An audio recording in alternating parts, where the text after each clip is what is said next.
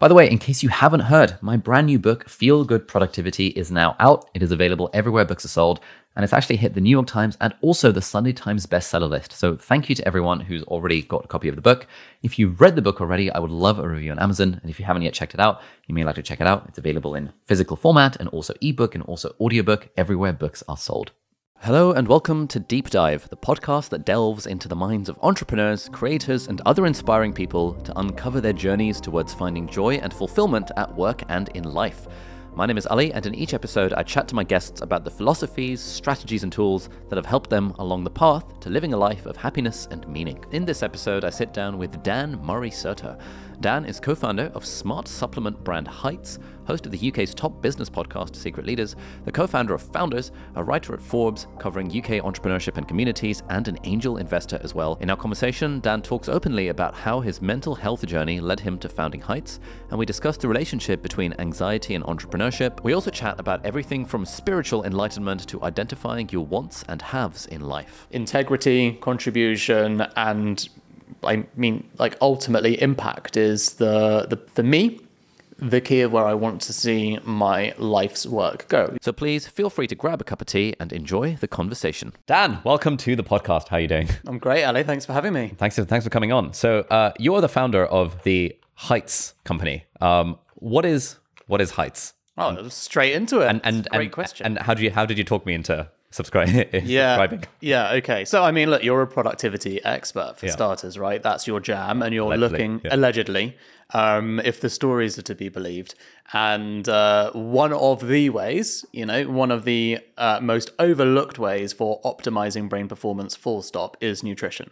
And I guess, to go back to the start a little bit, the role that nutrition can play in our brains is something that is not particularly necessarily an interesting story to most, not the kind of thing that most people come across in general. I think when people are looking for your content and the type of stuff that you share on social particularly, it is all about how to get the best out of life, coming from a good base, right? So coming from a healthy base. I discovered nutrition with regards to brain optimization, mental health, and what we call brain care from a low base. So I never had any interest in this space whatsoever. I'm not a neuroscientist, not a nutritionist, but I had insomnia. And I got insomnia out of nowhere. I was perfectly healthy. I was happy. Everything was going well in my life. And then one day I just couldn't sleep. And the next day I couldn't sleep. And this just went on and on and on. My anxiety... I've always had some anxiety because my joke to people, but I think it's true, is that I'm an entrepreneur. That's like a career choice of anxiety. Okay. Because if you think about it, anxiety is really a fixation on thinking about the future, that uncertainty of what might come. That's a very, practical reality of when people describe anxiety. That's what entrepreneurship is. You're constantly creating a future that doesn't yet exist. So you are living in the future, and if you're not doing it right. So they're kind of good bedfellows. So, I'd had normal anxiety, and when I call normal anxiety, it can be frustrating, a bit debilitating, etc., of course, and makes you feel not great, and different people have different symptoms from that anxiety. I have shortness of breath, for example. That's my symptom. But this was chronic anxiety. Okay. So I'd never had something like that before. The symptoms of that were... I would get hot and cold sweats, I would break out into a panic attack. These were things that were happening to me on a near daily basis after 2 to 3 months of no sleep. And I ended up with insomnia for 6 months. So I tried everything. I tried Calm, I tried Sleepio, I tried CBT, I tried, cutting out alcohol, having more alcohol, you name it. And I went to a doctor, he gave me sleeping pills. At no point ever did nutrition come up in the conversation. And I went for dinner with a friend and she said, have you heard of brain nutrition? And I was like, nope, I've literally no idea what you're talking about. That sounds super weird. She's like, have you been to see a dietitian? I was like, no, what is a dietitian? Which is ridiculous because actually, I'm really into health and wellness. And I used to work in tech, but I was into health and wellness, but I still had no idea what a dietitian was because I just heard of nutritionists. She was like, well, it's like a nutritionist, but they deal with sick people. You have a mental health problem. And I was like, well, I wouldn't go that far. Calm down. It was quite offensive almost, right? I took a bit of offense to her saying that. And she was like, but you do. She told me you haven't slept for 6 months. Doesn't sound healthy. And I was like, oh, this is really actually very helpful framing. I hadn't really thought about it. She was like, yeah, you have insomnia. I hadn't labeled it, right? I was just like, I'm not sleeping. She was like, anyway, just go to a dietitian, just see what she says. And I did. And she diagnosed me in seconds, told me to start taking supplements immediately. She was like, she prescribed me supplements, which I thought was a super weird thing to do because you prescribe medication, not supplements. Huge supplement skeptic over here. Never taken them before. Think they don't work. Heard bad things, just not particularly, I'd taken protein, for example, so not like anti-all supplements, but, for whatever reason in my head, just didn't buy into any of it. Anyway, she prescribed me DHA, omega-3, B vitamin complex, and blueberry extract. Very specific, so you can't go to Boots, you can't go to Holland & Barrett, you have to go to like a Whole Foods or a Planet Organic where they basically get the most expensive, highest quality, blah, blah, blah. I thought she was like a shareholder or something, so that's a bit weird, like telling me where to buy my things, but okay. Spent over £100 on those 3. Spent a week, literally. Well, within 2 days, I started to like have my first few hours of sleep. Within a week, I was sleeping till 7 a.m., 8 a.m. Called her up to tell her what genius she was, and frankly, she was just like, "This is science. This is my job.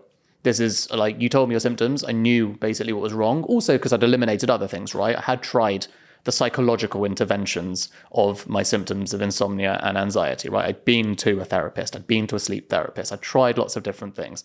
So it was easier for her to say, look, there's none of those things. It's going to be nutrition. You've got poor brain nutrition. You need to bring it back to a level. And this is where my journey started, which was this like sheer fascination that there is something so obvious for a scientific, medically trained professional that most people do not go to. For her, it was like a 1-minute fix, and I'd spent 6 months basically having my life ruined. It's the worst thing that I'd ever experienced, and I've had depression and a bunch of other mental health problems, but this was the worst because it was a daily lethargy. Right? Daily, I just couldn't function, which is not a good place to be for an entrepreneur. And you're grumpy and you're snappy with people because of it. Anyway, like I just found this whole thing so crazy that there was this thing in science that was so obvious that she knew would cure me and did, that is a space that people are highly skeptical about and don't trust. And as an entrepreneur, you're like, juices start flowing, right? You're like, there is an amazing opportunity here to combine like science and evidence alongside really great communication and brand. So this is kind of where the backstory of that started. Interesting. Yeah, so I think the first time we spoke, I think I said to you when I learned about Heights and saw that it was a supplement, I kind of said to you that, well, supplement equals scam in my book. I guess it sounds like that was your opinion of supplements as well before this worked for you. Yeah, why are supplements so associated with the word scam in like the minds of normal people? Because they totally deserve to be. So there is so my co-founder Joel, and we've been co-founders for like a couple of businesses now, so we worked in tech together, etc. We've got very different mindsets with these things as well, but he was also a supplement skeptic, and he had really bad gut problems, right?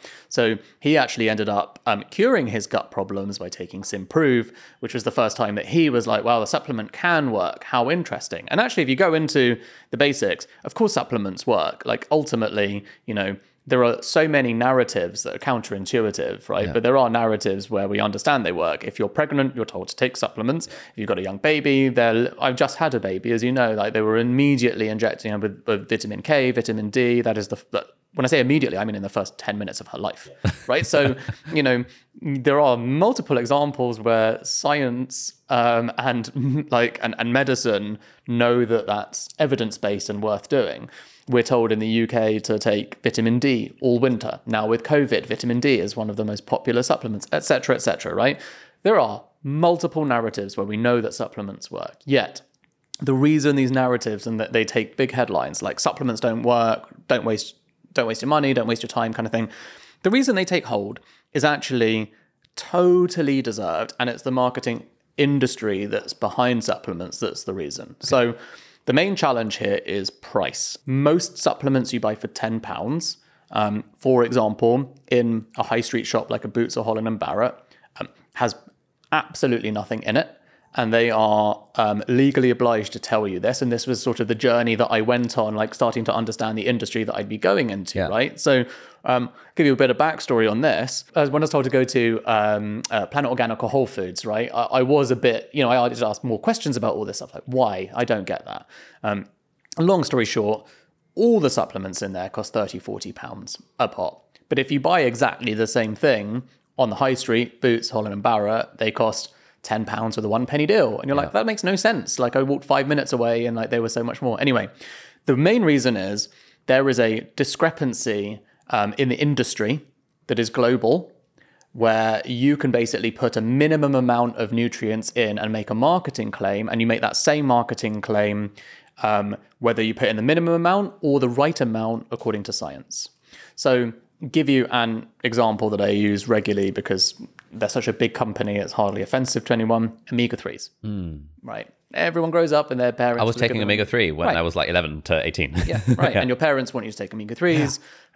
There's loads of evidence around omega-3s and whether you take fish oil or you're plant-based and you take algae oil. And by the way, meandering fact, fish that are where most people get their omega-3s from, fish don't naturally make their own omega-3. They get it from algae.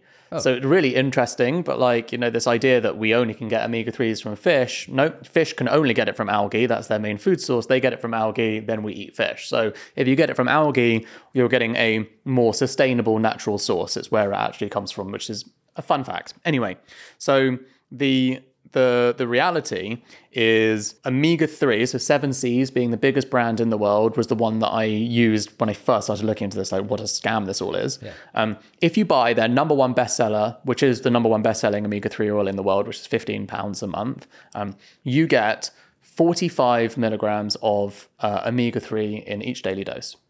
Fine. That is the minimum amount you are allowed to put in globally to make a marketing claim like promotes a healthy heart function, promotes a healthy brain function, etc. The right amount, according to science, is a minimum of 250. Oh. So that is all the science research. Any paper will say it's a minimum of 250. So if you work that out, you need to take a daily dose of 7Cs for 6 days straight to get 1 day's worth of what science is telling you. Yeah.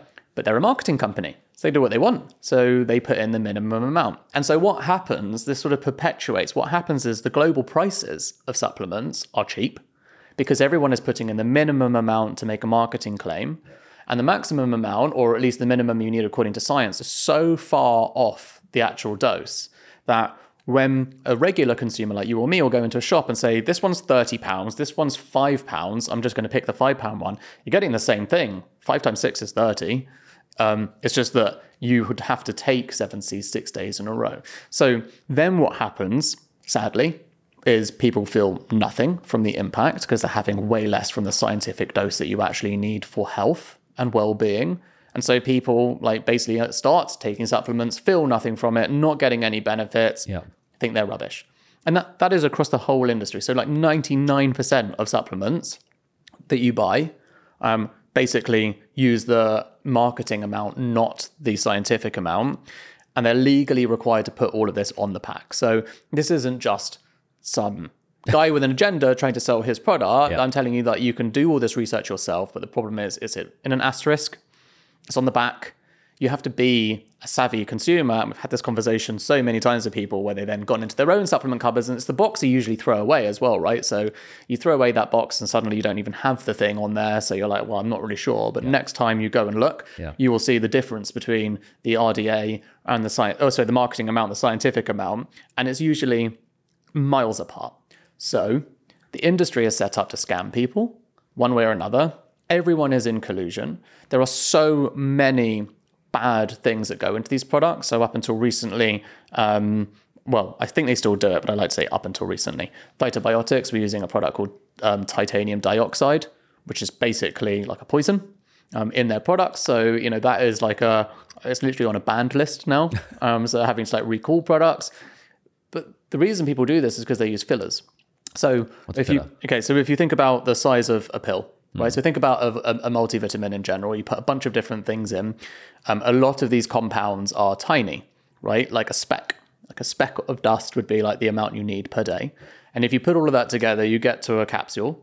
And then to pack it together and not look like you're underselling a customer, you pack the rest with chalk or with bulking agents or whatever it is so that you get to like a full-size product.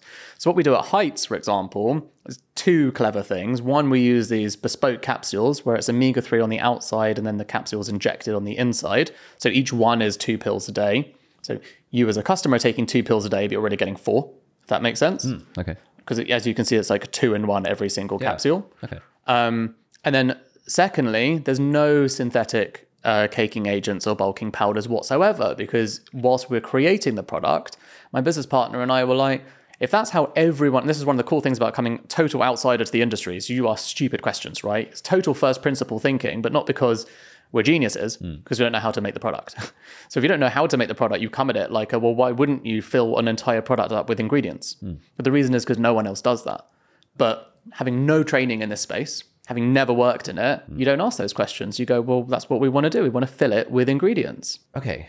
So that's why supplement equals scam, because the whole industry is set up to basically scam consumers because the marketing claim is so radically different to the scientific claim. Yep. And I guess what you guys are trying to do is approach supplements with a more evidence-based, kind of less scammy perspective. Is that It's fair to say? simple. It's like, this is what the science says. This is what the science says about the nutrient requirement to get this level of impact on a daily basis. That's why we chose it. That's why it's in the product. This is why it's good for you. Okay. It's as simple as that. I mean, it is honestly like what you would hope to expect from any modern day company. It's like clear communication. This is what you, the consumer, are hoping to get. Yes. This is what we're selling you. It's really that simple, the contract. But it's so murky, and I have no idea why, but supplement companies have this enormous loophole. And it's just the weird thing. It's like a global loophole. They're just like, they all do it. That's very strange. Yeah. I'm going to ask you more about Heights in a minute, but I wanted to ask you about your recent baby. So, yes. Firstly, congrats on that front. Thank you. How old is she now?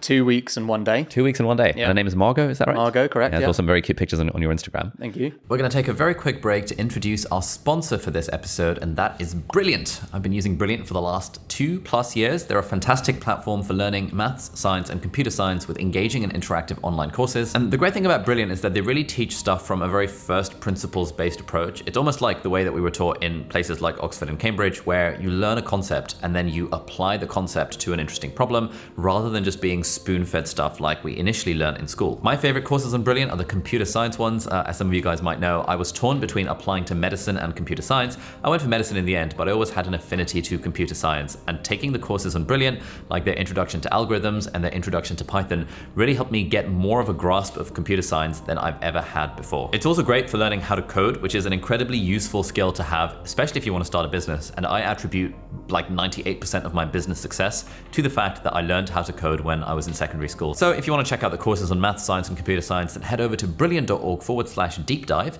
and the first 200 people to sign up with that link will get 20% off the annual premium subscription. So thank you, Brilliant, for sponsoring this episode. What's it like becoming a father?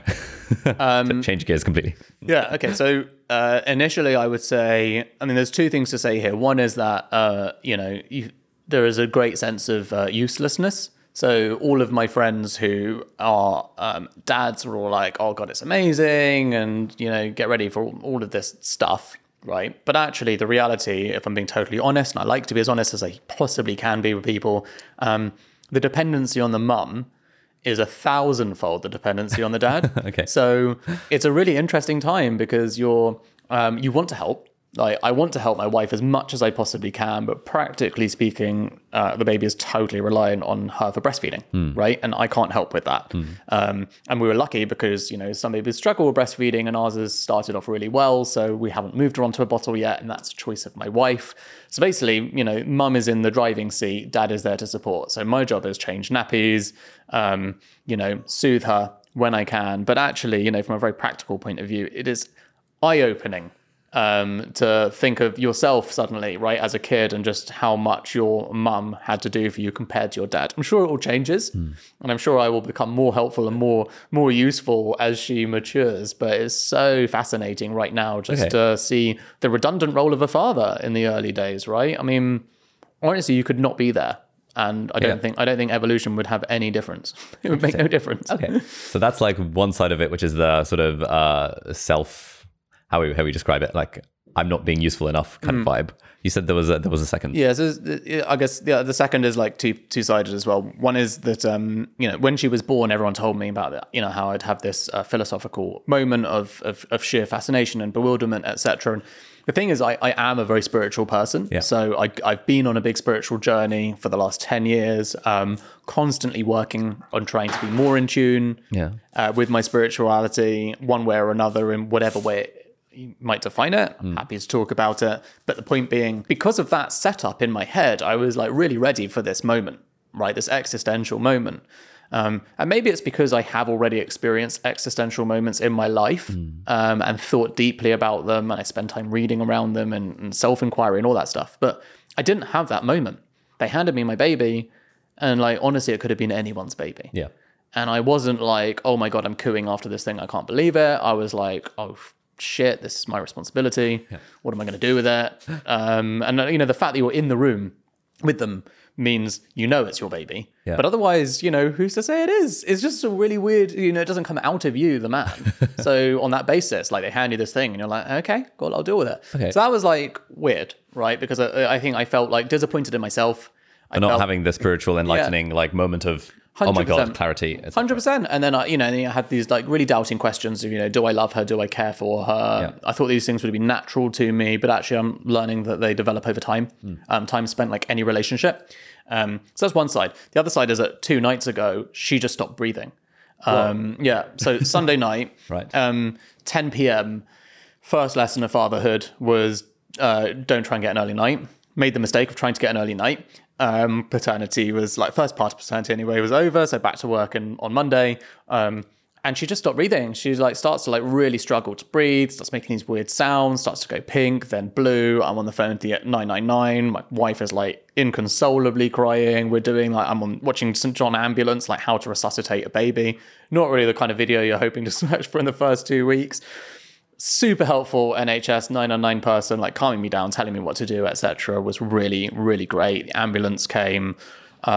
She ended up just getting back into breathing, like sort of naturally, then massive cries and all this stuff. And yeah, like NHS just tell us that this is extremely common. One of the most common ambulance call outs is for babies that won't breathe, that they need to resuscitate. Okay. And I was like, what? They're like, yeah, they don't talk about this. But yes, it's a really common thing. And sometimes that's how babies die. They just forget to breathe because they're so new at breathing. They just forget.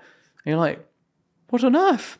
So the other side of this is like, I've had my first fatherly panic, which is like, oh my God, I can't even look after a child. And like, oh God, I'm so sorry that I didn't say I loved you so much, like immediately. So you have that sort of moment where, you realize you do inherently deeply care about this thing. Because suddenly these emotions like all come out of you that you like the fear and responsibility that you didn't really know were in you, if that makes sense. So it wasn't the kind of thing I was hoping to experience by now already, but crazy, no? So she just like randomly stopped breathing? Yeah, and she's totally fine. How did you guys notice that she'd randomly stopped breathing? I mean, my wife is super astute. Because it's not easy. She was basically making these weird sounds. Looked like she was struggling. It was just after feeding. We were sitting her upright. It looked like she was struggling a little bit, and we were like patting her back and stuff. But her eyes were streaming, and she wasn't crying. We were trying to make her cry by like moving her legs, moving her arms, trying to annoy her, because you can't cry if you're choking. Oh yeah, and you can't breathe. So baby crying is like great sign.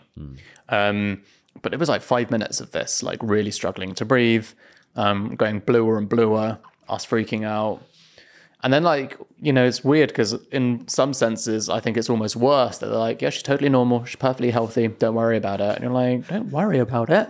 Like, much rather you told me she had a breathing problem or something. What, this might happen again? And they're like, well, it could. It's not as likely once it's happened once, but could. Yeah, we get this all the time. Wow. Isn't that bad? So now your listeners know that is a thing to look out for. What was going through your mind as she was slowly getting pink and blue? Well, the thing is, I am a very... growing up, my dad was ill a lot. Okay. So I'm highly desensitized to health concerns from people. I've been in the hospital a lot. I have I guess the point I'm trying to make is I'm very cool, calm, and collected in the moment. Okay. All of these things are great. They have their downsides. I can be highly apathetic in situations I should be more emotional. Where people are really looking to me to have a distressed emotion. I can seem like I'm emotionless. Yeah. And I'm not. I'm a very emotional person, but my reaction in a moment of high stress and great challenge, especially health-wise, is to be super calm and practical, which is quite useful in this moment. So straight on the phone to 999, having a calm conversation, describing things a bit like a robot, right? So it's only after the fact that I sort of am able to like access my emotions, if that makes sense. Okay.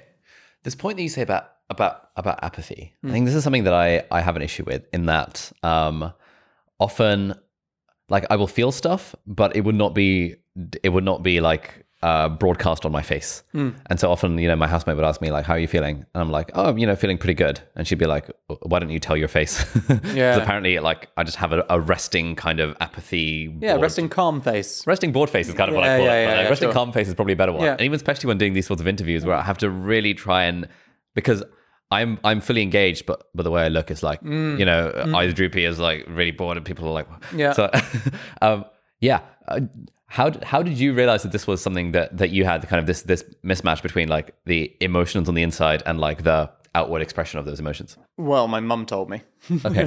It's always a good way to get started. But my mum is the opposite. So my dad was very stoic. My dad had, like I said, a lot of things. Like, it's a long list of things that he had wrong with him. He was blind. He had heart attacks. He had gout. He had diabetes. He had slip discs, and like just everything on the list that a human body can go through over multiple times.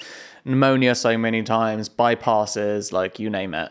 And was always really stoic and really calm in the moment. My mum would like freak out in the moment, understandably, right? Like really panic, really freak out. And if you're a young kid and this is happening regularly, you sort of learn to desensitize yourself a little bit, because the freaking out doesn't help a solution. Doesn't get you any closer to anything. Yeah.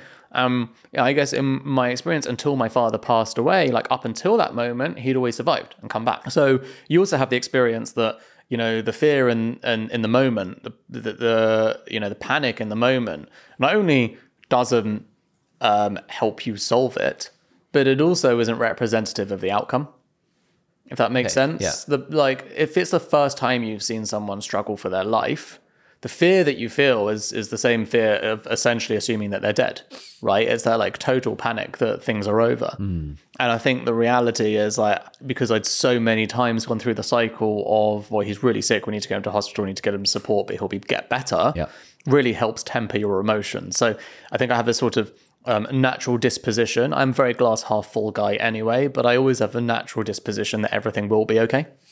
And I think that really does help in the moment to like get in touch with how to solve a thing. Does this apathy have any downsides?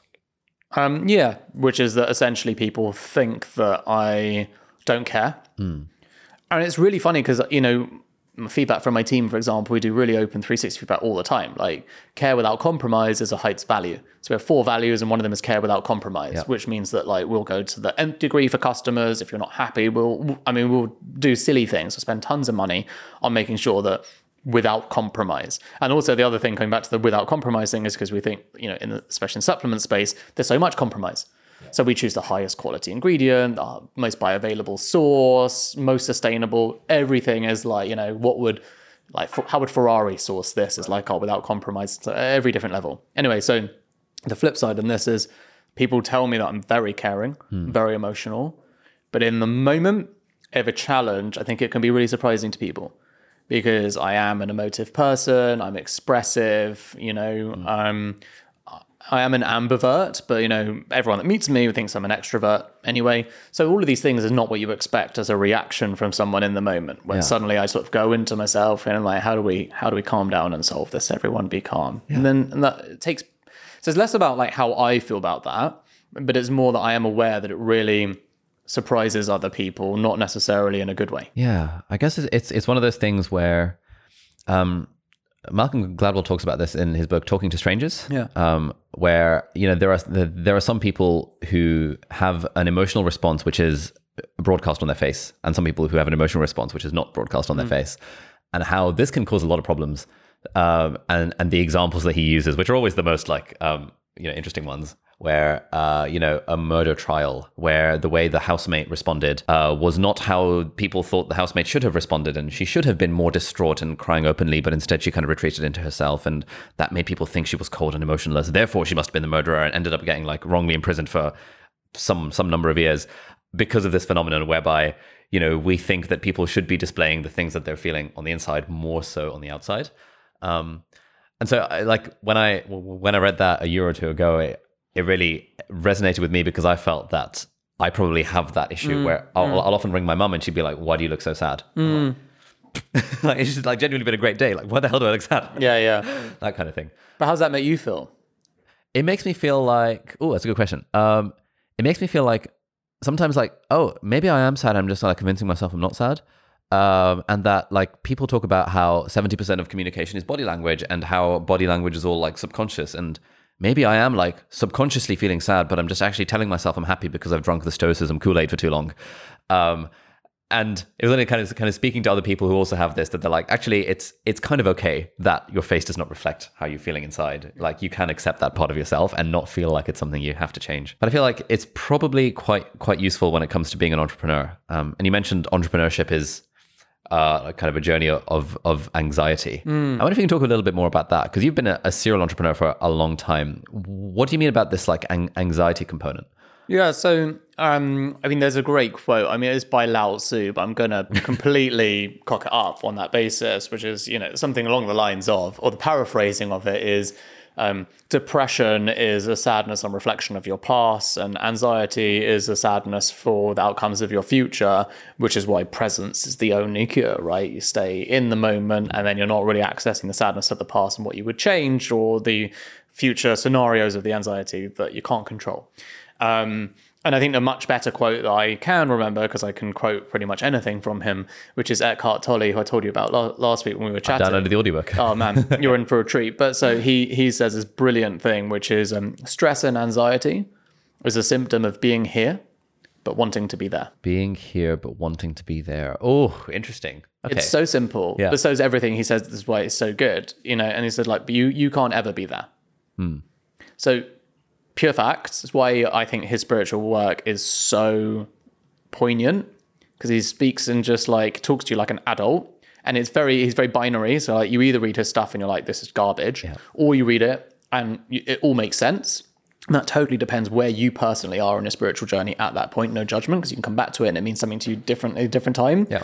But literally is you can't ever be there. The only place you can be is here and now. So creating a mental image of where you'd like to be in the future, fine, do that if you want. Your body's here now, so you're not there. And that disassociation with this battle with no, but I want to be there. It's doesn't matter. It's not reality. So it's a really nice distinction of fact and fiction. And your mind is always playing in fiction, but your body is always in reality, right? You're not literally time traveling. You're not literally in the future. You're not 5 minutes in the future. You're not 3 months in the future. You're literally here. And so the constant battle there is some of this understanding that can manifest into some anxiety.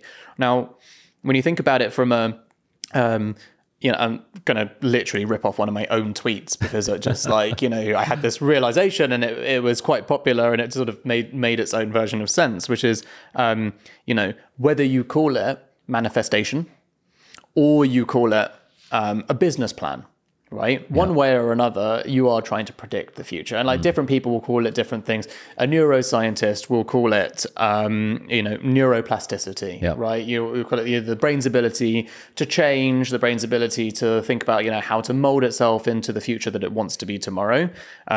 But a business exec, at a business school is going to say, create a business plan and think about where you want to be in 3 months, 3 years, etc., and create that. A spiritual person will call it, manifestation. I'm going to sit here and I'm going to imagine the world that I want to live in, and I'm going to write the steps back from it, and I'm going to create a bit of a plan and a path. They're all the same thing, one way or another. They're all the same thing, and they all sort of exist in this world of disassociating to an extent where you are today with where you want to be. And there's always going to be that kind of tension. So if you're an entrepreneur, your job is literally always to be spending time who do I need to hire? What do we need to do? Why do we need to do it? How am I going to get there? What money do I need? These are all questions you can't necessarily answer. And so you're constantly like searching in the dark or looking at YouTube videos or asking friends like how to unlock these things for yourself. But ultimately, they're all questions that need to be answered for the future you. There is, an aspect where I think time management is so important here. Like, if you overload yourself with spending all your time in that future reality and don't spend enough of your time as an entrepreneur sort of working in the here and now, what you can affect today, that's when things can get a bit out of hand in my experience. And it's just, again, the disassociation with presence and future concepts. Two thoughts. Number one is around goal setting. Everyone talks about how goal setting is like so important, et cetera, and the importance of a business plan and a vision and manifestation and all that kind of stuff. I've always been historically like anti-goal setting because it's never quite sat right with me that why am I kind of deferring my happiness for a future date when I achieve a certain type of goal, compared to, just focusing on enjoying the journey and like enjoying each day on its own merit.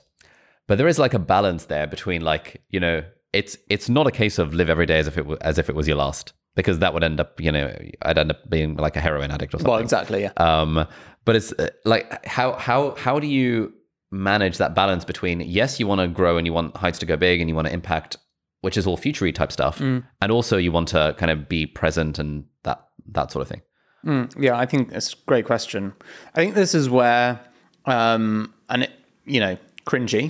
but I think this is sometimes where purpose, and working and defining on purpose, your company's purpose, your purpose, which can change, by the way. But I think this is where the stuff plays in really nicely because I don't necessarily think about stuff in terms of goals. Goals always feels a little bit, it's not necessarily true, but it feels a bit mercenary or financially led, or there's always a reason why you need that goal. Whereas purpose to me is a bit more like a direction of the person that I'd like to become, that I'm on the way to being. That every day that I am working towards living my purpose is a step in the right direction, and I'll make mistakes and I'll forget to live it entirely one day or whatever, but it helps me knowing that I'm going in the right direction. And because I'm a bit of a hippie, I believe that by going in that direction for long enough, for consistently enough, and the most important thing here, by the way, is like enjoying doing that. So if you have a sense of where you're going, if you have an idea of what your purpose is, and again, it doesn't need to be some big grand statement. If you have a sense of your own personal values and you ask yourself, what are those values that I'm living every single day, and am I living up to them? Those things will just basically ensure that you are spending more time happy, because you're spending more time doing the things that are serving you well, serving you and serving others. And the compound effect of that is you're more likely to be getting to whatever this sort of magical goal is. Like, being honest, I don't have a set goal. I don't have I want to be, I know we both know and are friends with Stephen Bartlett, right? And he's very specific. I want to be running this 9-figure business in this many years and blah, blah, blah. And I'm like, that's fine, like, for you. For me, I have a very different sort of outlook on that stuff, which is I've identified my 5 key guiding values, right? And, they include fluffy words like contribution and impact, right? But how can you, spirituality is at the base of these things, because I think spirituality is a great base to layer things. Base is a great base. Mental well-being goes above that. Integrity, contribution, and ultimately impact is for me, the key of where I want to see my life's work go. You can't have impact broadly if you're just impacting one person. You can, but if you are an entrepreneur like me and you do think big and you think about scale, and that's just inherently how I think, I know by putting at the top of my pyramid of values, if you will, I want to have impact. Inherently, I have to think big. Apparently, I have to think about how am I going to have an impact on more people, because I happen to care about emotionally. I've had a personal experience of mental well-being. It is bonkers to me that nutrition can play such an enormous impact, and that we can create products, high quality products, a great brand, which plays into my creativity and the things that I'm good at. The fact that we can build a great brand that can have that kind of impact, that stuff all serves me well. But there's other stuff that I can do with impact as well. And I might not be doing that today, but as long as I'm sort of leading up towards where that might go in 10, 20 years, I like that I don't have a clear idea of who I am in 20 years, only that it will be leading to impact because I will be contributing. Does that sort of make sense? Yes. And I think a very succinct way of saying this, because people talk a lot about passion as well, is I think, and I have thought a lot about this, but I think that your passion is something that you do for you, right? You've got a guitar over there. Maybe that's a passion of yours. So your passion is for you. Your purpose is for others. So as long as you're thinking about where your purpose is going, and I mean, you've got a great example, right? You're an educator online to millions of people. That's purpose. There's other people. But guitar, for all I know, you're shit, but you have fun. That's great. Yeah, there you go. Passion. Okay, I have so many questions. I'm going to kind of just give you the questions that I've got floating in my head, and then we can start with one of them, but you'll have an idea of like where I'm going with this, so maybe that'll guide the answers. Yeah. So you mentioned spirituality a lot. Yeah. I want to know, like, what is spirituality? Like, what does it mean to you? And like, how did you discover spirituality? Because I feel like this is an area in which I want to discover spirituality. I also feel I have to air quote it with all the spirituality type stuff. So there's that side of things. You talked about your 5 guiding values, and so I also wanted to ask, like, how did you figure out what your values are? And you also have this, like, presumably some sort of guiding mission, guiding purpose. And I want to find out, like, how you figured out that side of things. So should we start with the spirituality thing? Like, what the hell is spirituality? Yeah, it's a great question. You get in? How does someone like me get into spirituality? Yeah, so I don't actually have a good defining. This is great. I love questions like this because it makes you sort of realize as well. It'd be nice to sort of solidify the thinking down into something succinct. Not my strong suit, but I guess in the summary, for me, spirituality is a connection to all things. Knowing that, my second favorite YouTube channel after you, obviously, Kurzgesagt. I probably said it badly, but oh my god, right? That channel does such an amazing job of, in my opinion anyway, especially the space and very sciencey ones. So such a great job of sort of explaining just how much of a speck of dust in the universe we are. That can be either the most depressing realization of your life or the most enlightening one. Because once you realize that you are so insignificant that you're like, in the grand scheme of things, that everything in a sense has to be connected. It really helps you connect to nature, for example. So one of the things that is definitely the most hippie things about me is that I could literally sit and stare at a tree in like total wonder, like it's the first time I've ever seen a tree, right? Because when I look at that tree, I just sit there and like marvel at the concept of the fact that this thing is basically how I'm breathing, right? I'm so connected to that tree. Maybe not that specific one, but in the grand scheme of things, if you've ever watched any Planet Earth or any David Attenborough documentary or just any great documentaries on how the planet exists and works, you realize what an absolute wonder that all of these forces that are conspiring against each other actually conspire together to create the first, life on Earth that then evolved into man and all of this stuff. That sort of total, very high level bird's eye view, like bewilderment at how we're here having this conversation is, in a sense, how I think about spirituality. What I don't do, and I think this is where I had until I was 24, I hated the word spirituality. I think it's cringe and I hate it so much. But that's why I'm comfortable using it now, because it's like the antithesis of who I was, which is another thing. Identity is a very interesting conversation to have separately as well. But the identity of who I was as someone who grew up Jewish. My parents Jewish, not religious, but we'd have to go to synagogue on, the religious holidays and all this stuff. And it's in Hebrew and I don't speak Hebrew. I'm in England. So, and Judaism's a weird one as well because it's a race and a religion, which is the benefit that you get both the racists and people that don't like your religion all at the same time. So it's it is a weird one to grow up in, but culturally it's very connected, right? So the benefits of it is there's really nice culture. So I always used to say I really like the culture, but this religion stuff is bollocks to me. I don't believe in God. I don't believe in being force-fed anything. In my opinion, I'm sure it's extremely offensive to most people listening and of any religion, but growing up religious, in a way, is indoctrinating your children with a belief, right? You don't do that necessarily. You don't do that consciously on purpose as a good parent. You try and let your kid work out what they need to work out in the world. But when your religion is you're like a huge part of your identity, and it's a big part of your family, and when it's a big part of your like traditions and your culture and all of this stuff, and when it is, and this is most important, when it's your only sense of connection to spirituality, that's when it all gets very complicated. So for me, where I challenged this concept was I don't believe in God, right? Big capital G word, like big white beard or whatever it is I'm being told is this person in the sky. Yeah. So I'm not religious because I don't like Judaism any more than I like Christianity, Islam, or anything. I'm just like, it's not my religion or their religion. It's like I don't like any of the religions, but I love the teachings.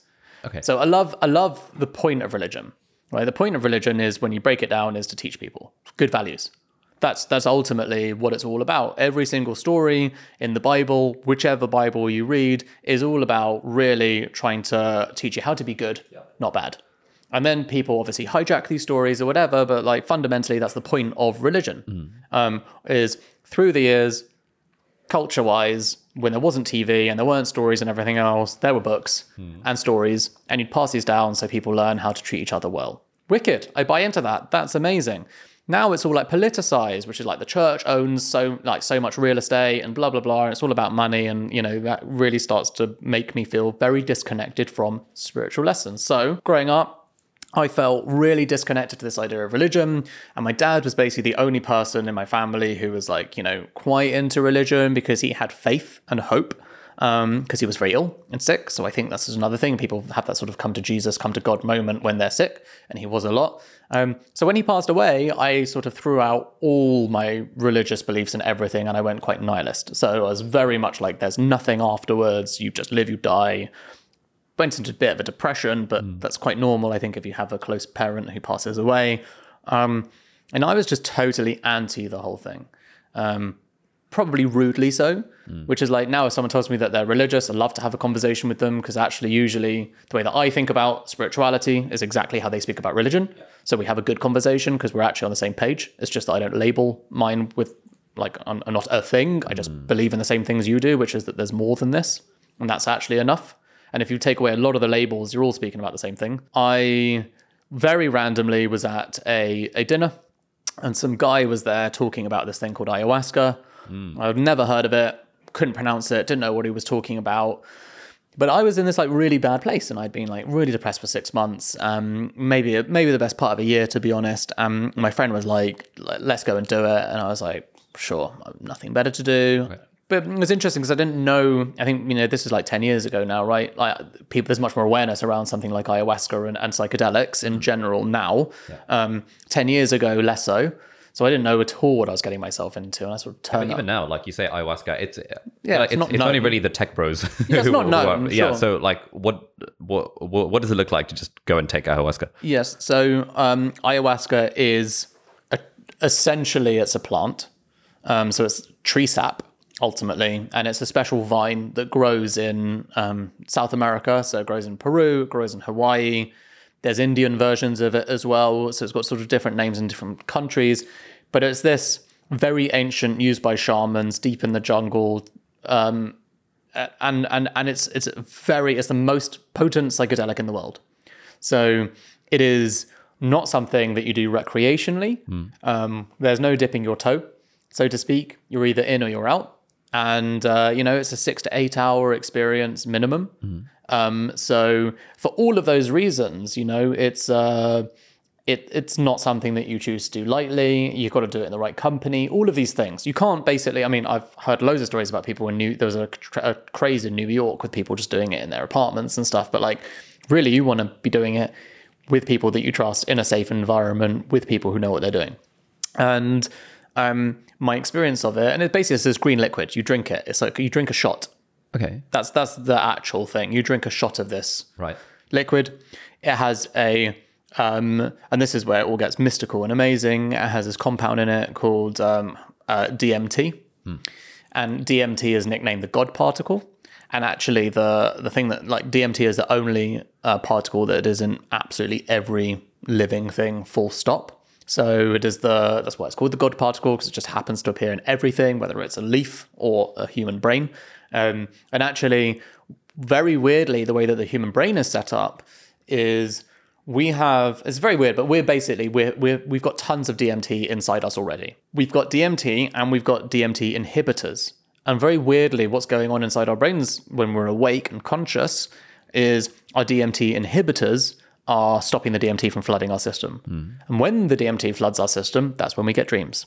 So when we fall asleep, we get into a really relaxed state in a deep sleep, and the DMT inhibitors start to like relax or whatever. Our brains get flushed with this DMT. So you ever woken up with a dream and been like, I've never met those people in my life. I've never seen that monster or this experience or those colors. I don't know where any of that came from. And it feels, it's really the most tangible way that you could explain to anyone who doesn't believe in the afterlife or anything else. It's like, but then explain that. You never met those people. You'd have no idea what these things are. Even if you've never seen like a TV show before, you'd have those kind of dreams, right? And that's like a bit weird and wacky. It happens to you first when you're young. If you've dreamt, or had any of these wacky dreams, you're just like, I can't explain that stuff, right? So that's kind of the crazy thing about DMT, which is that we already have it in us. Yeah. And when you drink ayahuasca, what you're actually drinking, what they prepare for you is DMT and the inhibitor together. Okay. So then you flush your system with more DMT and the naturally occurring DMT that's already in your brain. And suddenly you're under this spell. And obviously everyone's experience is very different. But my first experience, they say with ayahuasca, the point is that you go in with an intention. That doesn't mean anything to me, right? For the layman, like that just sounds like more wacky words. And when you're a cynic, like I was, that's an incredibly triggering way to speak to me as well. I'm like going with an intention. Yeah, like, my intention what is all fuck this off. BS? Yeah. But I went in with this intention of like, look, I want to stop being depressed. Okay. Like I want to stop what I feel now was basically it. I won't go into like, the whole thing because there's a great author called Michael Pollan who wrote this fantastic book called How to Change Your Mind, which is the journey of psychedelics. He's an amazing author. And it's really fun. And he says, describing your psychedelic experiences is ineffable. So it's an absolute waste of time. However, he said that on the Tim Ferriss podcast, and I thought it was quite fun. But, my experience was to understand, I came out of my body and I saw nature. And as horribly crass and cringe as it sounds, I, for the first time, sort of had this experience of seeing birds, bees, trees, oceans, rivers, all of these things interconnecting on like a big global scale together, and sort of understanding and seeing that these structures predate human existence and have inherent wisdom in them to have this like natural occurring coexistent experience to such a deep level that I started to see reincarnation on, I guess, because I'm quite scientific, I started to see it on a way that I could understand. So this concept of reincarnation, aka, previous thinking was, you live, you die, that's it. My dad had just died, that's it. That's why I was depressed, there's no more, there's nothing else. This was like, when your pet dies and you bury it, it turns into ashes, it feeds the trees grow, right? When it rains, it goes into a river, that river ends up, condensing and becoming a cloud. The cloud rains, goes to the top of a mountain, becomes a new river. You know these terms from geography, but you actually never give them any thought. And when you look at the way that the cycles of nature work, you realize that everything is a cycle and everything is reincarnating one way or another and from one energy form into another and feeding the next. So we know this stuff to be scientifically true. It's just that we don't really connect those concepts to any sort of sense of spirituality. And I was sort of just given this platform to sort of see, this observation to see that whether I can see it on a daily basis or not, this stuff is happening every year, every 10 years, every 1,000 years, every millennia, right? It's just constantly happening all around us. And we're just sort of passing by with our busy minds, not really paying it any attention. But if you stop and think about it, it's actually very practically happening around us. And that's the way that the world works in this like unbelievable cycle. And then, you go even further to think like where even Earth is in the universe, right? And how much of a speck that is. So this was kind of the starting point to a sense of, like I say, spirituality, which was really a sense of connection to other people and other things. And, plants and animals and just being a total equal, I suppose, in the sense of all things on Earth. Yeah. And how did this have like lasting impact beyond the 8 hours of the experience? So, you know what, I had this immense gratitude that came to me. And I think one of the really interesting things is, I've learned a lot about habit formation over the last few years. And I think this is like the first thing that I learned. So, just for context, you do 2 nights in a row. And I go back pretty much every year and do another session. So I've done it like multiple times now, coming up to 20 times. Every single time is a new sort of experience, new sort of insight, depending on where you are in your journey and what you want to learn. The first lesson I learned that was really interesting is, had this wonderful sense of like appreciation and deep gratitude. But like anything, having an insight and having an experience is not the same as having a daily practice. And so whilst I sort of left and I felt glowing and, I was working at a very different startup back then, I was running a tech company, everyone came in and you were like, oh my God, you're like glowing, you look amazing. Where the hell have you been? And I was like, yoga retreat. But I was like, very consciously aware. Like the first couple of days I felt incredible. And then slowly I started to go back to being myself, right? Someone would say something to me, a bit snide, I'd snap back, you have these moments. You're a human being. And I think what was really upset me at first was like, God, I thought I was, going to be this amazing spiritual person that really understands all of these beautiful moments in life and like be the best person I can be. But actually, I'm still me. That's really annoying. Like, I can't believe I can't believe I was so rude to that person just now. Like, they were just like, they might be having a bad day. I'm having a bad day. Why am I even having a bad day? And actually I learned that all of these lessons you get, they're like moments in time, like reading a great book, right? We also talked about this very briefly, which is, you could read 100 books or you could read the same book 100 times. The book that you read 100 times is the one that's going to have the biggest impact on your life because you'll be putting it into practice. And it's the same thing with these like ayahuasca retreats or any sort of spiritual experience, which is none of it matters unless you commit to how to put it into your daily life. So this is like the real hack from my point of view, which is I don't think you need to go on a spiritual retreat. I don't think you need to do ayahuasca. I don't think you need to do any psychedelics. You could just, some people just naturally feel in tune this way anyway. I've met loads of people that are as in tune with their sense of connection to others as I am. And that's awesome. I just needed a spiritual awakening because I was so far the other way. That's the difference. It was like a complete 180 to me. However, you might read a great book and that might speak to you in that moment. If it creates an epiphany in your head of like, this is actually the person that I'd like to be, right? This is the person I want to become. So these are steps I need to get there. Then it all comes down to habits. And it's like a boring thing to say because habits is such a tried and tested topic done like, a billion times over. But for me, this came down to the first thing I did, for example, was say like, listen, I want to be a grateful human being. I am so grateful for the experience I had. I'm so grateful that I now get to experience the sense of wonder of connection to things, because that is kind of amazing to find entertainment in a tree now, right? That's I don't need an iPad or a book or a TV. I could just go out and be amazed by a tree. That's wicked. Lucky me. So I want that gratitude to happen on a regular basis. So bearing that in mind, the first thing I tried to do was keep a totem by my bed. And by that I mean like I got a stone, like literally like a little crystal stone. I put it by my bed. I said, that's my gratitude crystal now. It was just, how does that mean? Nothing. I literally went into a shop and I bought a crystal. Okay. And it had no significant meaning necessarily, other than I was like, when I look at this crystal, it'll be a reminder that I need to be thankful. So it could have been like a mug or something. Could have been anything. Okay, great. Could have been anything. And actually, I then, as it transpired, I don't know, like at some point someone was cleaning and I lost the crystal or whatever, and I was like, God damn it, like I'm going to forget.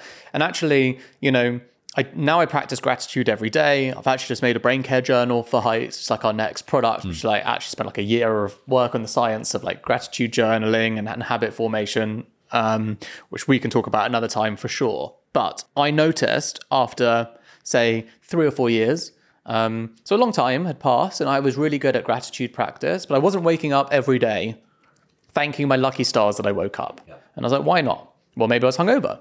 Right? Maybe I went out last night and I got wasted and I woken up and I feel crap today, or like I'm sore, or I've got COVID, or whatever the thing is, I'm not grateful today. I don't have a natural reminder for it. So I've sort of got out of bed in a bad mood and walking around stroppy, and it's like affecting my mood for the day, and I'm a human being. So I wrote down a note, which literally just said on plain white paper there and then, like, I'm grateful I woke up today. And my intention today is, And that's all it says on this piece of paper. And I folded it over and I put it on the side of my bed, and it's literally been there for 5 years now. And I wake up, turn and look at my phone, obviously, because I'm human, and that's the first thing that I do, even though I want to be this woke spiritual person, but I'm not. I'm a human being, and I've got all the same flaws as everyone else. But this thing is in the way. And the first thing I see is this note, and I'm like, oh yeah, I'm grateful for waking up today. Do you know, it's funny because it's like, even though I've been doing it for years, it still helps to have the visual prompt. And, you know, set and setting and all of these things, like when we're trying to learn good habits, you know, for studying, put your phone away in another room, all of this stuff compounds, right? But having that note there makes sure that the first thing I do every single morning is remember that I'm a lucky human being. I woke up. Most people don't. Like a lot of people don't, right? Millions of people died today. It's just a fact. So I did wake up one way or another. However, I feel that is a fact I should be grateful for. Yep. And my intention gives me a good moment to just think before I start looking at my phone or whatever. Like, what do I want to do with today? And it can be really simple, right? It can be like, my intention today is to be nice to my mum, right? Or my intention today could be to check in on a friend, or my intention today is to be super productive at work. But I just spend like, 10, 15 seconds. I'm not, again, pretending that I'm some superhuman. It just gives me 10 to 15 seconds to pause before I go about my busy day, before I'm like, oh my God, back-to-back Zoom calls and all this stuff. I've taken that time for myself just to start and be like, okay, I've centered myself spiritually. And this is a spiritual practice because those prompts are about being connected to something greater than myself. Do you have like a sense of, I imagine, given that you're human, there are some days where you forget to do this, even though the things are by your bedside. Do you have a sense of like days in which you don't set an intention versus days in which you do set an intention in your kind of n=1 A/B test scenario? What's the difference between those 2 days? So honestly, I don't, and the reason for that is that I haven't measured it, right? So like, it's hard for me to sort of say like, well, I'm less productive, or I'm less this, or I'm less that. But I would say, like, in general, like as a rule of thumb for me anyway, I really try to do something every day for someone else. That's probably the biggest sense of whether I feel like I had a fulfilling or productive day, one way or another. And again, conversation for another time, because it's a whole other thing, but like ego, nothing wrong with ego. There's absolutely nothing wrong with doing things for yourself. It's incredibly important. Self-care. Right? Brain care is self-care. Like, genuinely, as silly as it sounds, I start the day with heights. First thing, like with a glass of water. And the reason I do those things, I mean, there's so many different like compounding things, but in the first 5 minutes of my day, I've taken care of my brain, given it all the nutrients it needs so that I can thrive today. Had a big glass of water. Hydration is just like 9/10 of the law anyway, if you want to feel good. And I've done a quick gratitude practice. I've already started the day exceptionally well, right? That is like a huge win. But those are all things for me. So thinking a little bit about, how to help impact someone else or how to do something for someone else, that usually makes me feel emotionally the best. And you can like relate this stuff quite logically, right? When you spend too much time in your mind thinking about what you need to achieve, what you need to be, does this person like me? Does that person like me? Did I say that thing right? That's all me. And the more time you spend thinking about that stuff, the more agitated you get with yourself anyway. So it stands to reason that doing the opposite, taking a moment to do the opposite, think about someone else, actually sort of calms you down and, takes you out of yourself for a moment. And that can be really, for me, like I still make mistakes, as in I still spend plenty of days, I'm sure, just thinking of myself. But I think that's usually when I most notice it. It's like, shit, I forgot to do anything for anyone else today. And I do feel quite pent up. So on your Twitter, you've pinned a thread of mental health tips. And number 4 is, no, it's not about you. Obsessing over me is a root cause to most of our suffering, brackets, in my experience. I wonder if you can kind of elaborate on that a little bit. Yeah, you're right. That is more of the same, right? So, I mean, one of the really helpful aspects of learning about spirituality is understanding that, let's say the opposite, right? So let's say you have no spiritual practice, and we're defining spiritual practice as in connection to others. Yeah, as in, let's just say that you're not interested in religion. Yeah. You're not interested in in connection to others necessarily. Maybe, speaking in very practical terms, you're like a career obsessive. Okay. Right. Yeah. It's just like a lot of people, right? Yeah, it's all about productivity, climbing that ladder, etc., etc. Right. And whatever, like you want a successful life. Yeah. We live in a material world. Like at the end of the day, it's not our fault. We're literally everywhere plastered around us is advertising with junk values, drink sugar, do this, buy more, consume that. That's literally the world that we live in, buy this JPEG. So, the reality is that is the world that we step out into every day and see. When you're sort of confronted with those emotions all the time, the narrative that goes inside your head is, yeah, I want that, I want that, I want that, I want that, because we have an obsession with wanting, and that is a huge problem as well. So, there's like a very simple reality, which is, if you make £1 million, let's say you want £1 million. If you want £1 million, then when you get £1 million, you'll want £10 million. And when you get 10, you'll want 100. And the reason is nothing to do with the quantums of money, is because you want. So the obsession with the wanting is the root cause of the problem. Actually, the joy of having and the joy of experiencing what you already have and appreciating it. And this is where gratitude practice is genuinely scientifically proven, but also, spiritually really fulfilling, is you can enjoy the now. And if you can enjoy what you have today, you will enjoy the million, you will enjoy the 10 million, you will enjoy the 100 million. They will all mean the same to you because you'll be enjoying the moment. So let's say that you have all of these wanting, right? The consumerisms around you, you want. And therefore, what's going on inside your head is how do I get? Well, logically, the only way that you get is by providing some kind of value to the world. So that might be climbing the ladder in your job. That might be getting, notoriety in your field one way or another. But all of these things sort of lead to an obsession with your own worth, right? And especially your net worth compared to other people's perception of you, right?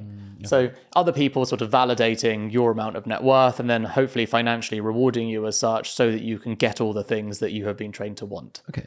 So that sort of cyclical reality is actually, sadly, what most people live every day. And the reason they live that is simply because we live in this, like I say, we live in this sort of society where breaking free of the question of what do I want, right? What do I want? Therefore, how do I get? Is a sort of tyrannical cycle that just constantly feeds itself. So the reality is, the more you spend time there, it's quite possible that you will achieve more and then make more money and then get more and then have more. But the cycle just continues. The zeros go up, but the experience sort of continues. Let's flip that. Let's say that you are, whether it's culturally or naturally inclined or whatever, to just spend time thinking about other people, right? So, it's... I won't go too weird and wacky. We won't use Dalai Lama as an example or anything like that. But, some of the happiest people that you meet are people who work with not much money, but serve other people one way or another. And I think that that's an unbelievable insight. These people very often don't tend to suffer as much from anxiety. They're spending much more time thinking about how to help other people and being practically useful. The gratitude cycle, right? So they're being grateful that they have the opportunity to serve people. The people that they're serving have the opportunity to show them gratitude for what they're doing. The cycle is all about gratitude and being in the moment, serving the person or serving the community or whatever it is. I think the trick is how you find the right balance, because, I've spent a lot of time thinking about this. It's I don't want, at the moment, I'm not spiritually woke enough to want to be a monk on, the top of a mountain in Tibet. I want to provide to society. I want to have impact. There are many different ways to do that. However, I want things too. And I don't shy away from the fact that I suffer from all of the imperfections that I say are. I think a really good way to describe this is another great way to describe spirituality is just awareness. Okay? So, without sort of tying myself around in knots on this statement, I have the awareness that I can be self-obsessive. I have the awareness that I can think about myself too often. I have the awareness that I want to be successful and I want more money. I want to provide for my family. I want my investors to be happy. I want my customers to be happy. I want. So I have the awareness that I want all of these things. But in the moment that you're stopping yourself and not just running with the narrative of the things you want, but stopping yourself and just saying, whoa, hold on a second. Where's that noise coming from? Let's unpack that for a moment. Let's spend some time thinking about why those things are important. suddenly I'm able to say, all right, well, I want them so that I can have an impact at a later date. I don't necessarily know what that means, but this is some of the rationale and reasoning behind it. It doesn't mitigate the sort of mental health cycle that goes around here, which is like all the anxiety of the things I could achieve and what I want, but it connects it to like a higher purpose. And for me, like that helps me find some kind of balance in the middle of the two things, if that makes sense. Yes. Yeah, I definitely find that, and I don't know if you get this, like I find that when I am in my most sort of outcome goal focused mindset, that is when I'm the least happy. Probably the least productive too. Yeah, exactly. Yeah, definitely the least productive as well. Yeah, because you're putting so much pressure on yourself that you just... but that's the thing. And what's stopping you? Probably the internal monologues going on. As in the internal cycle, narrative and natter of your brain, of your mind, is usually going into overdrive in those times because you put so much pressure on yourself. Yeah, I've been having this issue a lot recently, which I've talked about a few times in videos. Like, you know, I'm trying to write a book. Obviously, I want the book to be successful. I want loads of people to buy it. I want it to hit the New York Times bestseller list because then my personal career as a professional thought leader goes increased because of et cetera, et cetera. All of these I wants. And whenever I think about that level of I wants, it kind of paralyzes me and stops me from actually writing anything on the page. Of course. Whereas in the few occasions when I can probably like, I guess be a bit more spiritual about it, like to use that word. And I think instead I want to write a book that I'm proud of, basically, and I want to have fun doing it, which is all I want. And it's actually, you know, I want this book to help at least one person. And as soon as I start thinking in those ways, suddenly it's like, it takes the pressure off. It makes it more fun. It's like a feeling of a breath of fresh air. Like, oh, I don't have to worry about like all the external measures of status and prestige around writing this book. I can actually have fun while doing it and hope that it helps other people. And there's a line from one of Derek Sivers' books called Anything You Want, which it's a great book. Obviously is great. Yeah. And I think this is probably my favorite quote of all time, where he says, never forget why you're really doing what you're doing. Are you helping people? Are you profitable? Are you having fun? Isn't that enough? And I think, you know, every time I think of that, I think, yeah, that's actually pretty great. Like, you get to help people, you get to have fun, and you get to make a profit, like some sort of profit. And on top of that, like 100%. Have you ever had a job? Have you ever had a job? Actually, first question. Yeah, so I worked as a doctor for 2 years. Yeah. Okay, so that was it. Well, I guess yeah, sorry, I actually knew that. I guess I didn't really mean that kind of job because I suppose obviously it's a very fulfilling job doing that. Yeah. Although I've heard obviously you talk about but you didn't have that fulfilling experience quite the level you wanted. That's how you knew that you weren't. Yeah, I guess so. Yeah, no, I appreciate that actually. I guess the reason I'm asking is because, you know, I've had bad jobs and I've had bad bosses. And so it's as simple as that. Like sometimes I just remember that, which is that I used to hate work. I used to hate work. I used to hate who I work with, and I used to hate my boss. What kind of life is that? It's horrible. I mean, that is some people's literal existence, and they manage to find a way to be happy. I don't have any of that. And like you just said, isn't that enough? And sometimes you're like, yeah, that really is. It is, you know, fundamentally poetic and fulfilling to know that life can be that simple as well. And it's really like this internal narrative. You know, I do think the massive dichotomy that is confusing and challenging in this whole scenario is I do want, and there is no amount of spiritual experience I've had, book I've read, psychedelic, out of body, anything, insight that I've ever had that has stopped me actually wanting. But what that's all given me is balance to want with a sense of purpose and a sense of goodness at the heart of it, and a sense of knowing that I want to contribute back to society in some meaningful way. That I think is the balance, you know, like everything.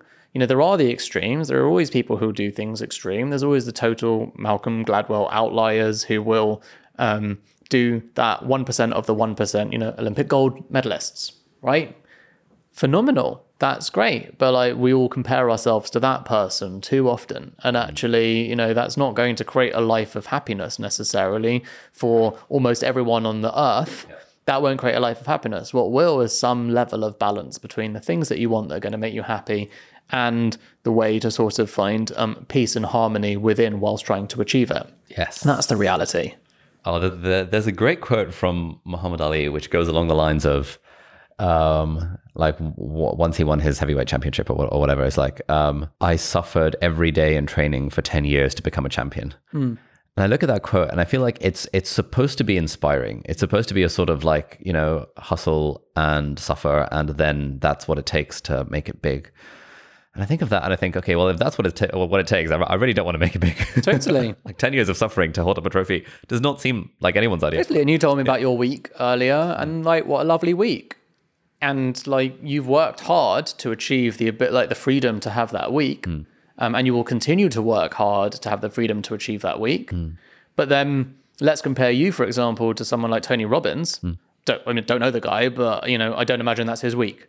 His week will be like, I'm going on tour this day, that day. He's doing the Muhammad Ali type thing. Yeah.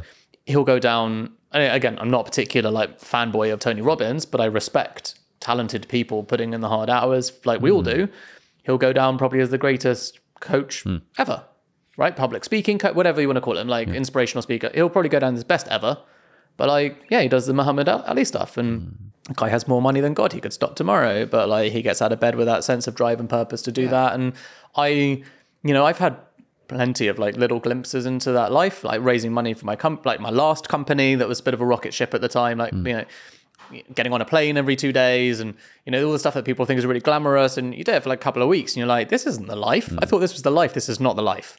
It's not at all. I had no time to myself. You're in queues and people emailing you all the time, and you're like really busy, you're not really able to connect with people and all of this stuff, and it only really looks great on the outside. Like, and the reality, I don't think that's fun at all. So the life that you describe is not the kind of life that a lot of people, even Steve, Steve is living more of that life at the moment, right? But a lot of people will assume that the only way to do this stuff is like with a real hustle, porn, Gary Vaynerchuk kind of angle. And I think that's nonsense. I think what you're saying is not just healthy, is actually the lifestyle people should try and aspire to. I think there's also like a level of, like for example, if I describe my ideal week, where it's like, I spend one whole day kind of having kind of research brainstorms with the team, one whole day filming YouTube videos, talking to a camera, 2 afternoons talking to podcast guests.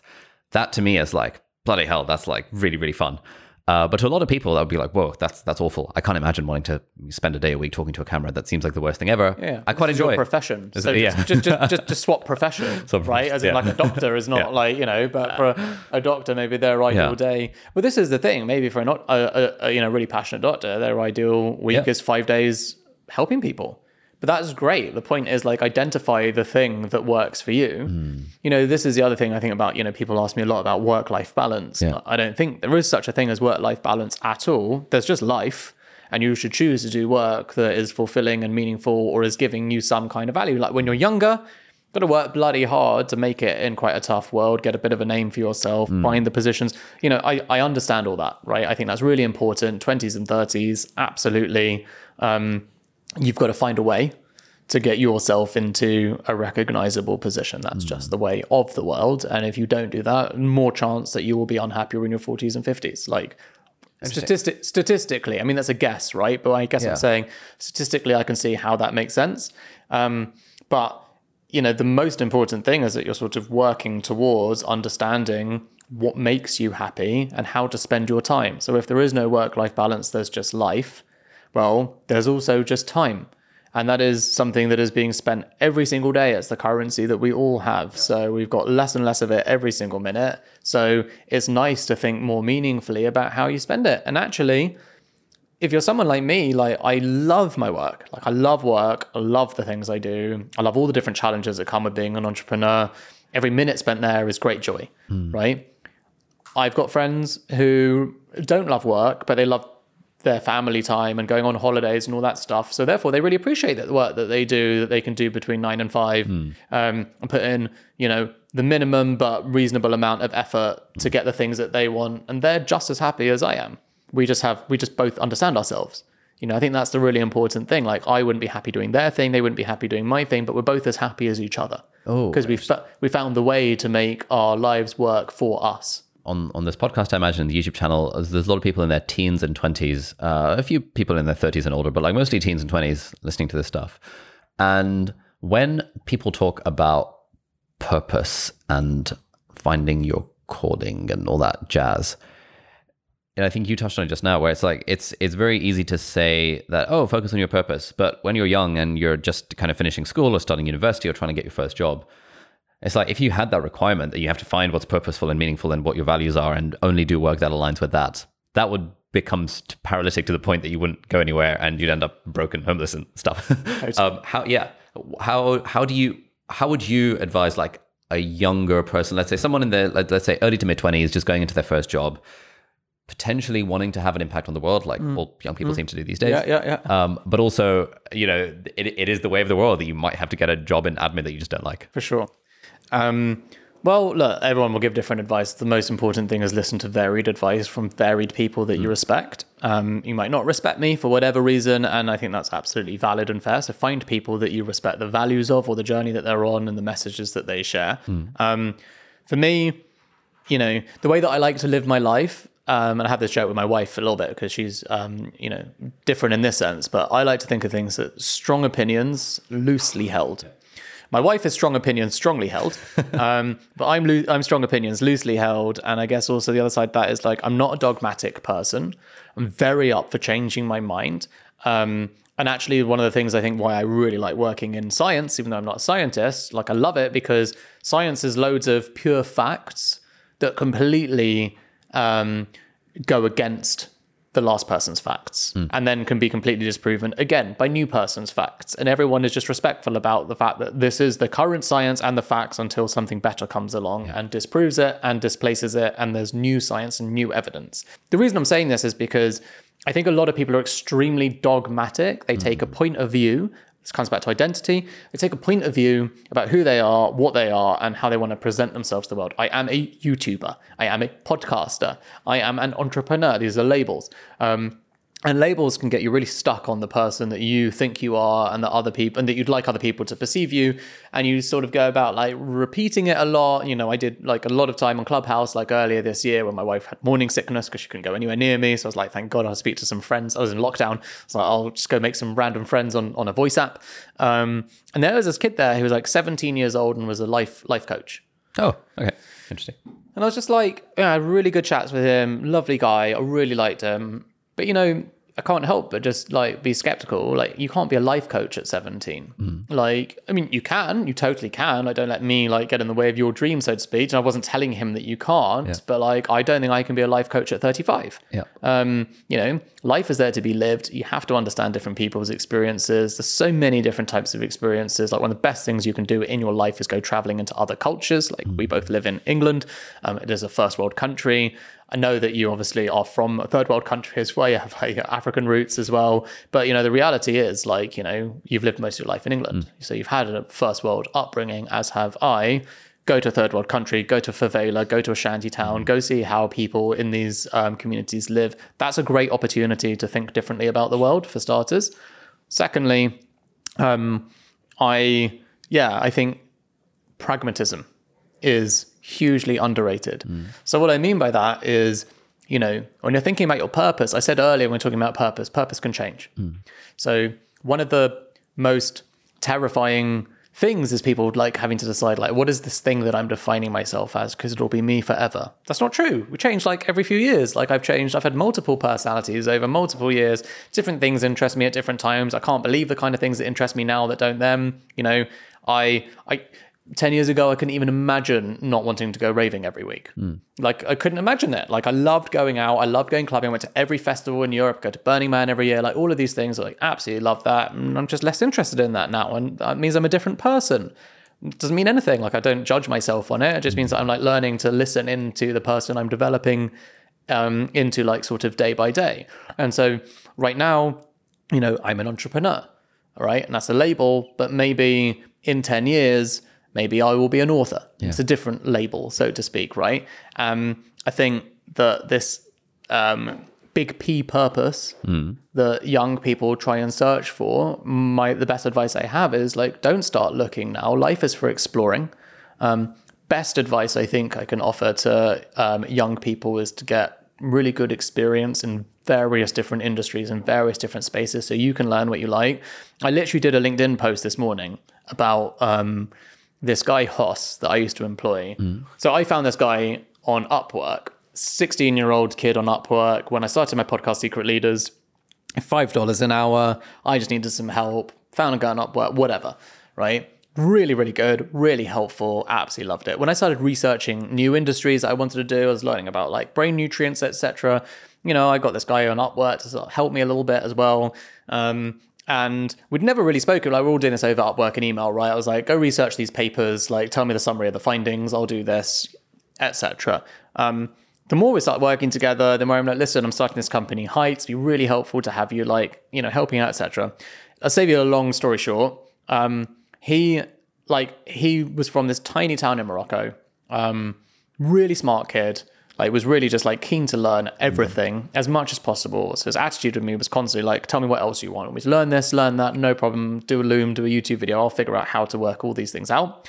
In the end, Hoss was just like, a linchpin in starting Heights. He was like the MVP, most helpful guy really? Ever. Like everyone that we were employing full time, we tried to employ him full time, and he was like, actually, I really want to go to university. Like my dream has always been to go to university, then do an engineering master's, and like this is what I want to do in my life.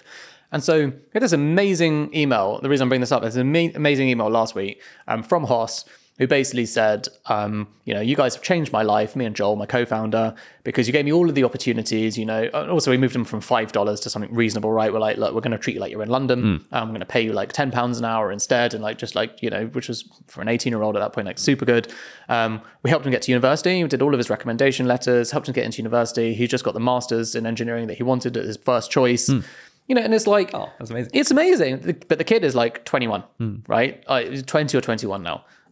He already has like 4 years professional working experience with an entrepreneur. I literally couldn't possibly imagine a single task that he couldn't outperform me on, but just in general. Anytime he wants a glowing recommendation from me or my co-founder, he gets it. But he's also now got university experience behind him. He's doing a master's. He has professional experience. He's 21 from this tiny town in Morocco. And all he wanted to do was get out of Morocco and go study in France. That was his dream. He found a way to do his dream, to like live his dream and be doing it right now. With a lot of different life experience, if you think about all of these different things, because he had an amazing attitude, right? So his mindset was 100% based on, I know that I want a better education. I know that I want to get out of Morocco. I know I want to get to France. I know that these are the things I want, and I have some idea of how I'm going to get there. Ultimately, the way that I'll achieve it is by turning up every day with a can-do attitude. And there's nothing I can't learn. And I really believe that. I don't think there's anything that anyone can't learn. We have these narratives about ourselves, like I do, like, I'm not good at maths. Well, I could learn how to be better at maths. I just choose not to. But like we all have these like self-limiting beliefs of things we can't do or won't do or whatever. And I look at Hoss and think like at 21, this kid has like a decade of experience that most people just sort of laser out on not doing. So my advice to young people was just be more like Hoss, take opportunities. When you get an opportunity from someone, as the employer, and you're an employer, you know the difference between someone who 10x's your expectation level or not. Some people just turn up and do the job. Some people do the job, no fuss, and show you how they could have done the job better. And those people are the ones who are going to win at life. I think Hoss is just such a good example of like how other young people should be thinking about things, right? His purpose, isn't set. I don't think if I asked him what his purpose is, he'd have any idea whatsoever, but he knows that he just wants to, provide value and learn. And that mindset of just like wanting to learn is the thing that's going to help him find his purpose at the right time. Nice. Be more like Hoss. Yeah, be more Hoss. How do you think about money, especially in the context of we all need some way of making money to sustain ourselves in the world? For a lot of us, that is our job. And for a lot of us, that job is not also the thing that brings us fulfillment, joy, meaning, connection, love, belonging, fun. All of these expectations that we young people now have on our jobs, whereas back in the day, 50 years ago, like it's a job, it makes you money, and then you enjoy your family life in the evenings. How do you think about money as like a serial entrepreneur, like new father, all of the experiences you've had as a spiritual hippie kind of guy? Yeah. What are your thoughts? It's a very poignant question for me right now. I think as a father, because I honestly never cared about money, ever. To my detriment. I'm not money motivated is the point. And that's a good and bad thing for sure. It's not great for investors to hear that you're not that money motivated, right? But like you have this vision of the company that you want to be. But like inherently, I'm not just, there are things that just interest me so much more than money. And actually, interestingly, I recently came into some money.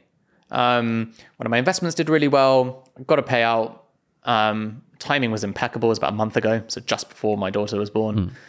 And I realized for the first time, like, I had some money in my bank account for the first time ever.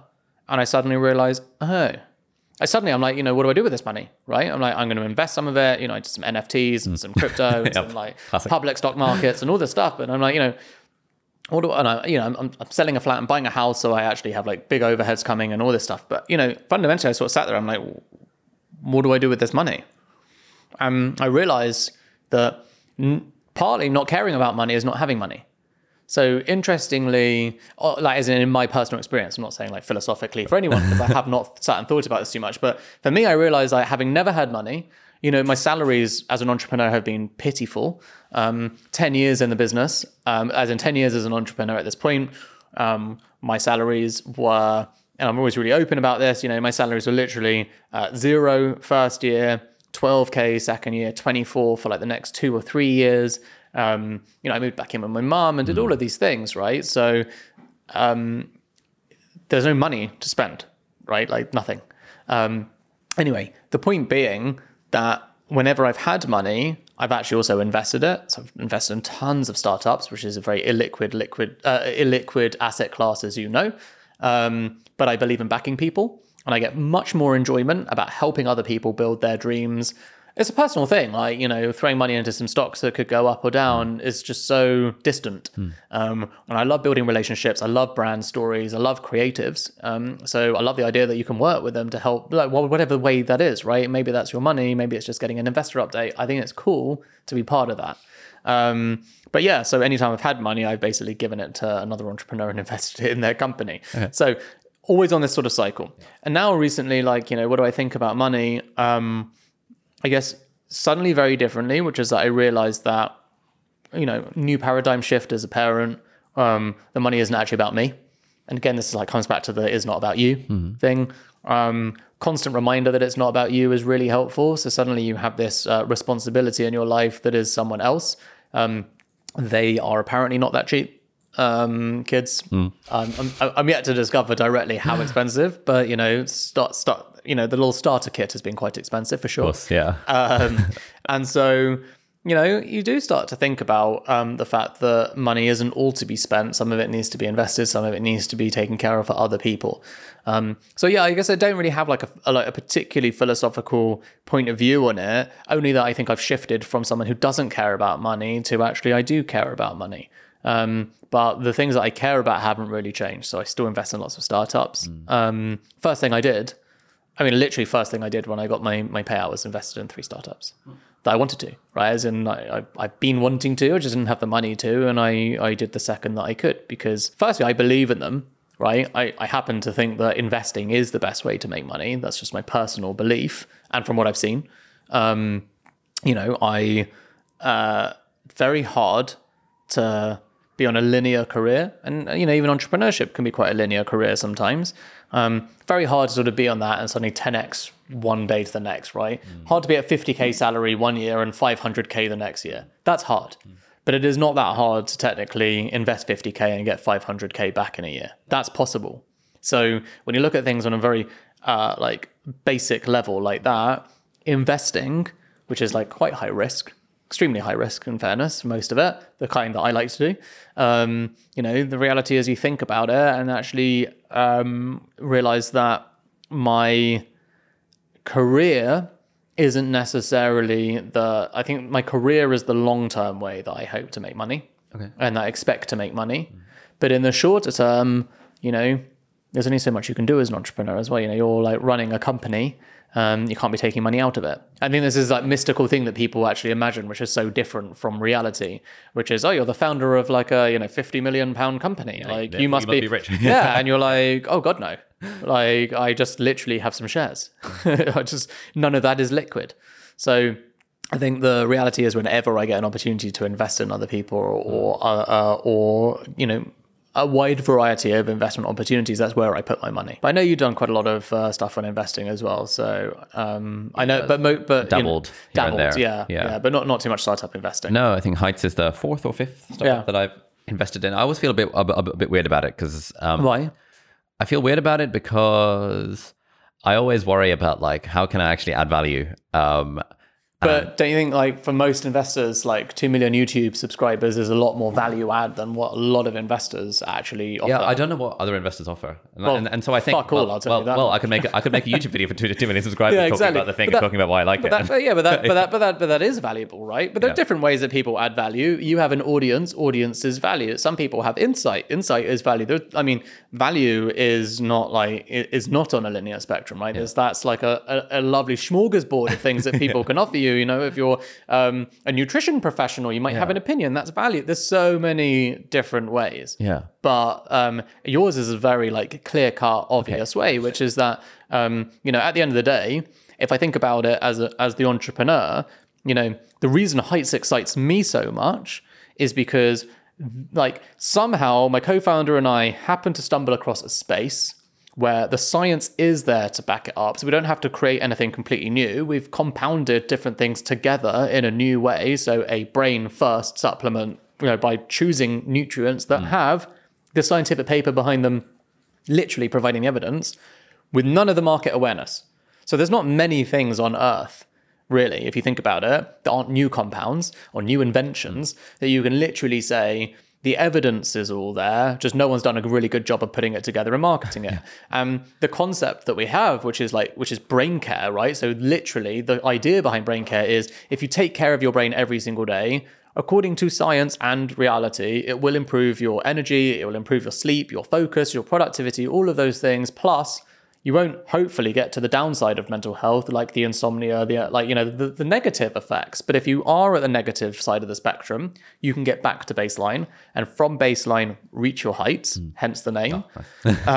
That's the point of the product, but there is no market awareness of that, right? People do not know that nutrition is a part of this space. So if you go to a remote town in Africa or, a favela in Brazil and ask people how to look after their brains or their mental health, they will all say the same thing. I was in even the niche as much as as much as anyone in London. Maybe therapy, speaking to friends, go outside for a walk. These are things that we understand. Nutrition won't come up. It doesn't matter how sophisticated you are. Like nutrition, supplementation, vitamins that can impact emotions and things like sleep and energy. It just doesn't come up. People don't think about it, but it's scientifically true. So that is an unbelievable platform to raise awareness in. And, again, like I say, it's so exciting as an entrepreneur because it is unusual to find a niche like that people aren't playing in yet. But I think it will be a huge category. But to find a space where people aren't playing in yet, where everyone is essentially your customer because they have brains, but sort of the entry point that they become interested in it, is it sleep, is it energy, is it this or is it that? That's the challenging bit. So you find people like yourself where your audience is more interested in productivity, right? And essentially achieving more, right? That's the most important part of your message is unlock your own ability.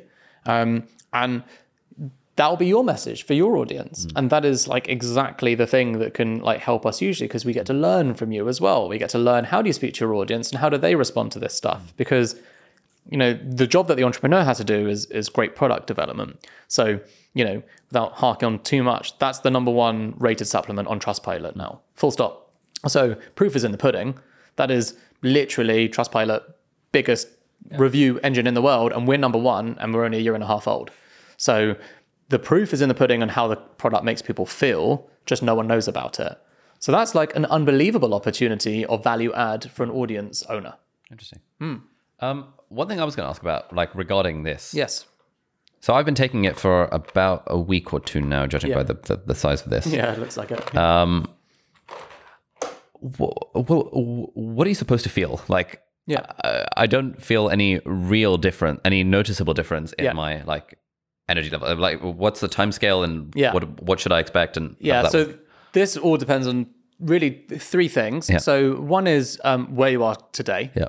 So if you are at your baseline, healthy, look after yourself, go to the gym, all of the things, right? And generally eat like a really good diet, then the increment levels are, according to the science anyway, so I'll use the science on this, between 1 and 3 months. So much longer period, right? And this is actually one of the really interesting things, like with subscription, because we're not looking for quick fix. We're not trying to tell you that this is a limitless pill. This is not an overnight thing. You're not going to get a buzz. You will notice an overall improvement in energy levels, like notably an overall improvement in energy levels. Productivity and focus are two things that people say a lot, but focus seems to be like actually quite a big one. Which is the ability when working to focus on work. It, like I say, if you come at it like you're already healthy, that's a 1 to 3 months kind of timeline, which is the other really interesting thing, which is like everyone wants results today and no one's willing to do anything for the long term. But as you know, sadly, that's counterintuitive. So lots of people pick up new habits and then drop them. And then they wonder why they don't work. And the really interesting thing that we have to unlock at Heights somehow is we don't let anyone, everything's a subscription basis with us. You can't just buy it once. You can't just buy it in the shop. You can't do any of that stuff, right? It's a subscription product. Most popular version of it is 3 month. Almost all of the results, so the Trustpilot reviews, etc., are all post 3 months. So it's people actually giving this a go because they're serious about doing something for the long term. And then they sustain, like our retention metrics are crazy. And you only get that if your product's good, especially in supplements where drop off is awful. So that's very common. The flip side, by the way, is if you're currently struggling. So like, let's say you are struggling with sleep or anxiety, or I mean, a lot of different, can even be depression, by the way, like, there's a lot of different mental health problems that are below the baseline, as I like to call them. If you're currently suffering with one of those, it is very common. And also, by the way, if you have like a actual neurological like diagnosed system, so ADHD or bipolar, any of these kinds of things, usually the impact is within 1 month. And then the most interesting one is vegans. People who are completely plant-based, but also a lot of vegetarians, they'll usually feel it within 1 to 2 weeks. And that comes down to the nutrients they're usually lacking from their diets. And I can say that because I am one, so it's not like insulting anyone. It just seems to be a fact. That is just because you're missing out on certain diet, as you are on any diet, right? If you're doing the caveman diet, if you're doing a vegan diet, whatever you choose to do that isn't just broad spectrum, you'll be missing something. So those are the real anomalies. The reviews that we get, always, we have this like internal joke, basically.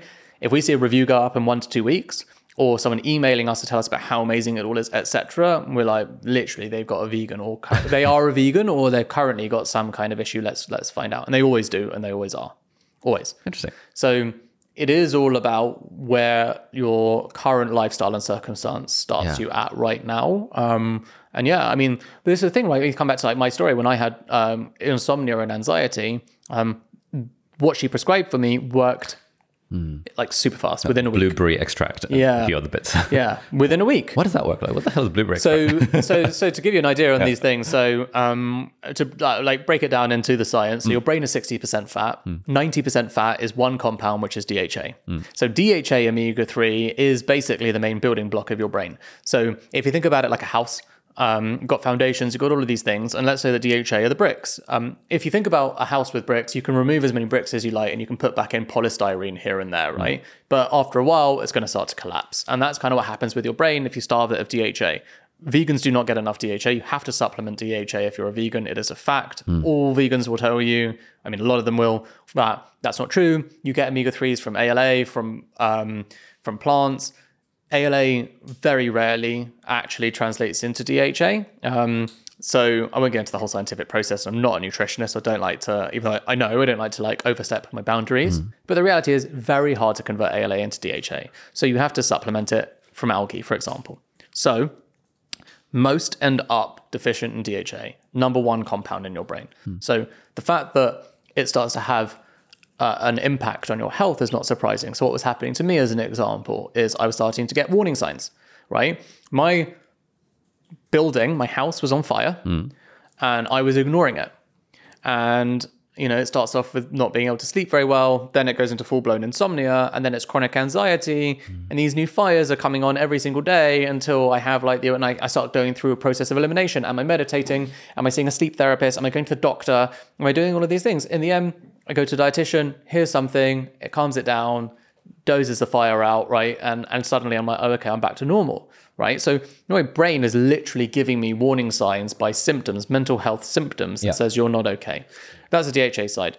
The B vitamins is actually energy regulation. So I'm sure you're like familiar, like even Berocca and stuff. And actually, you'll have noticed your urine when taking it, right? It goes a bit more yellow, and that's because it's riboflavin, which is B2. So that's like totally normal. It's exactly the same as Berocca, but basically it's just a high level of concentration of B vitamins, which by the way is amazing for so many things, including for long-term brain health and for productivity. But B vitamin complex is all about energy regulation. So when you've got insomnia, for example, very irregular energy regulation. So B vitamin high dose, very important. And then the blueberry extract, the one that piqued your interest, which is in Heights. So for the equivalent of 25 blueberries every single day in a double dose of Heights.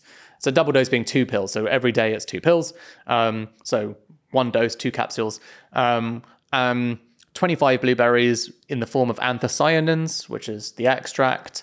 And what it actually is an antioxidant. And what that does is it cleans the lymphatic system of your brain whilst you sleep. So, our chief science officer, Dr. Tara Swartz, she has this lovely analogy she uses, which is it's like putting your brain through a car wash every evening.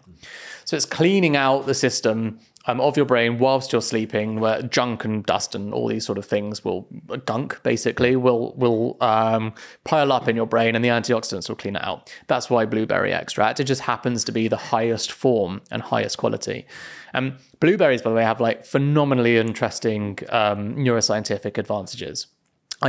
Even though I take Heights, I eat about 15 to 20 blueberries every single day on top of that as well. Most interesting scientific study is there's 13, I think 13 and 14-year-olds doing their exams, and the ones that took blueberries before their exams, same day, blueberries before their exams, much better grades than the people who didn't. Okay. It's insane. But it's a really well-known scientific study. It's so funny. Yeah. So there are like lots of stories about how blueberries are incredible for your brain, but actually eating 25 blueberries is quite expensive as well. So, that will cost £2.50, £3 a day. To do that. So even though it's good for you, and I obviously do advocate eating like healthy food as much as possible, most people don't. And this is the thing, like our main message at Heights is actually, we'll tell you the whole point of Heights as a brand is come join our newsletter, listen to our Brain Care podcast. We have a podcast that's 15 minutes every episode with different academic or scientific expert. It's all super snappy. I write a newsletter every single week, which is how the company started. 140 episodes in now. Every Sunday, 2 to 3 minute read max. But our whole job is to help you understand how to take care of your brain according to science. If you can get that in your whole food diet, you don't need the supplement, then don't take it, right? Definitely have the best diet ever. Hugely encourage it. But according to, again, studies and the science in the UK, 99% of us do not get anywhere near that requirement. So this is using something called the MIND diet, which you'll obviously be very familiar with, basically a Mediterranean diet, and very high in fats and fish and, all sorts, but you could substitute that out for algae or whatever if you wanted to. The reality is most of us just do not eat this way.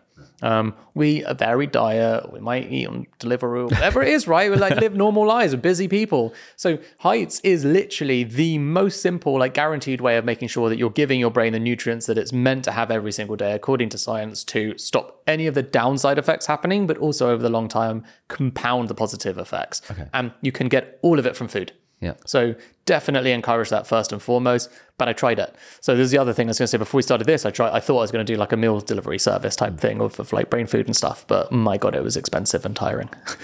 And I'm a bad cook. That didn't help. Yeah. I mean, I've tried the Mediterranean diet so many times and lasted one day. Yeah, it's hard to keep up. It's just too much effort. I want to get Deliveroo, I want to go out for dinner with the boys, that kind of thing. Exactly. Okay. Interesting. Okay. I feel like we could talk about this forever.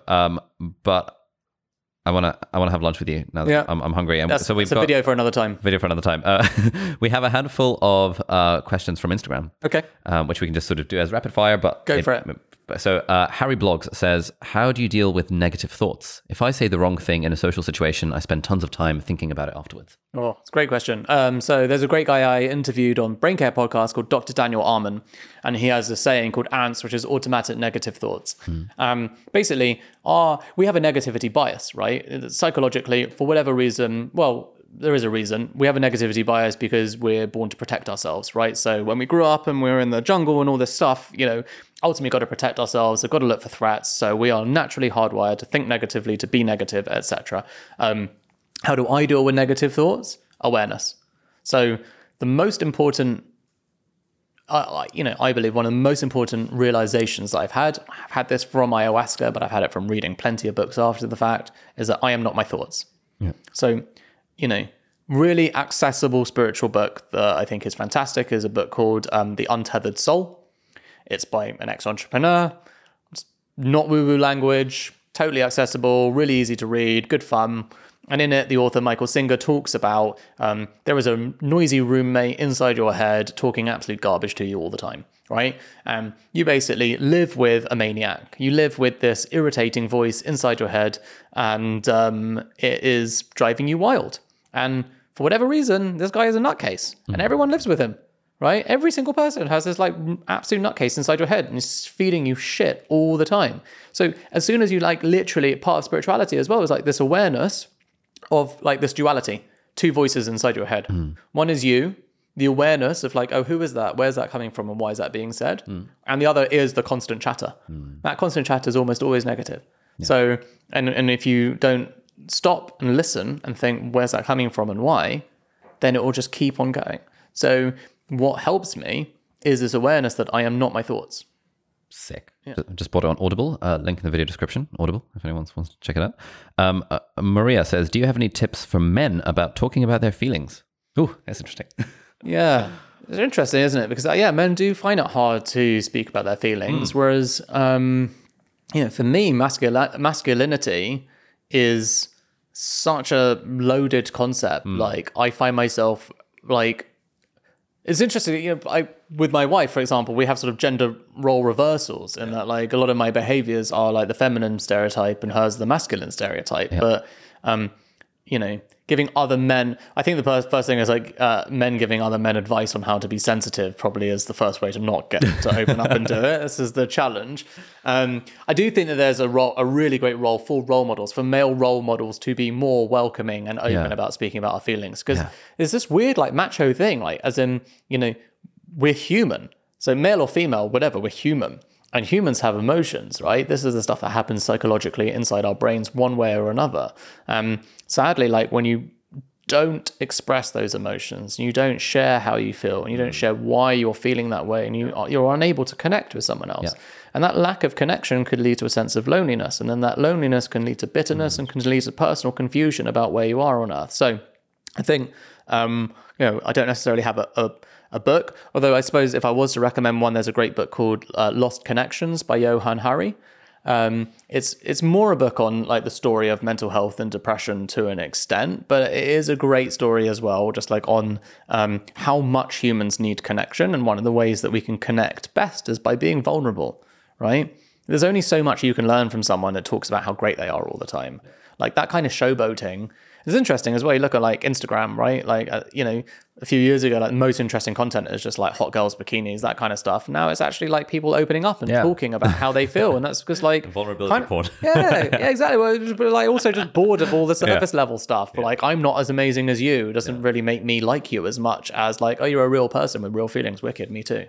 Yeah. One thing that I've noticed this issue recently where I struggle to talk about my feelings. And I always thought it was because I just didn't have the feelings. And I was like, well, I'm generally a stoic guy. I've drunk the Kool-Aid for a while. Yeah. And so for me, like when I describe something as like making me feel bad, it's like, I've got my baseline level of tranquility and this is like a minor blip. And what my housemate was encouraging me to do is be like, okay, stop thinking that you're going to get like a blip to like a -10 because that's never going to happen for you. But just like kind of expand the scale out. So when you have a minor blip, that's like a pretty significant event for you. And then try and describe how you're feeling. And at that point, I'd be like, well, I don't have a word. But what I'd find useful is to just be like, you know what, I'm just gonna try and just talk about how I'm feeling without feeling as if I need to be able to describe it with a single, like in a succinct, tweetable 140 character thing. Yeah. And then I found that once I'm like, I'm feeling a bit of this because a bit of this, bit of that, like it became kind of rambly. But that really helped me to talk about my feelings without feeling that pressure to be able to say, I am feeling anxious right now. Because I was like, what does that even mean? I don't know. Or I'm feeling scared or I'm feeling stressed. It's like, well, no, I'm kind of feeling a little bit of this because of and that I found that expanding it out to not a tweet found it really much more helpful for me to talk about my feelings. Yeah, and also labeling your feelings is a really is a well-known practice, very helpful, right? So being able to say like, I am feeling angry. Yeah. Is in a way like very similar to the last answer. It's the awareness of like you're a human being, you're going through that emotion, you're able to speak about it, and as soon as it's out, you realize that actually it becomes quite other. Literally saying I am angry has made that feeling into an object outside of you. So now you're sort of looking at it and you're like, well, I guess that's not so scary. Yeah. Nice. 2 more questions. So Hussein says, how do you organize your life? Or 3 more. How do you organize your life? What are your daily practices? Yeah. Okay, so my daily practices, and by the way, I do mix this up timing wise. So always wake up and do the same morning practice, right? So I say, grateful for waking up today, think about my intention. That's like first 30 seconds. Take my heights, drink some water. Now, kiss the baby, change the baby, all that stuff that needs to happen at that moment, like whatever. Then I'll either do... So usually what I'll do is go for a walk. And go for a walk is like my number one life hack for everything. Right. So I do walking meetings, I do walking Zooms, walking everything. I do walking, and if I don't have them, I will do like Audible or a podcast, or sometimes I just take my headphones out and I just like a walking meditation. And by that, all I mean is literally just like, I'm not trying to clear my mind. I'm just trying to observe the things around me. And in so doing, it clears my mind. So that's like, I do an hour and a half every day of a walk. And I think it's one of the benefits of like the pandemic is like, I've got team stand up, whatever. Like everyone is used to me being on a walk the whole time now anyway. So that's like, probably takes me up till about 10 a.m. Then I will do an hour of work almost always. And then at 11, I will do either the Peloton or yoga.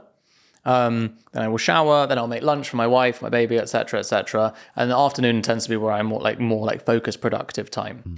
So, say that I finish work. I mean, I'd like to pretend that I finish work early, but whatever. I've got a new routine as well. I'm trying to figure out. That's the interesting thing, right? You're asking this question like at a time when I'm going to have to sort of feel out how this goes.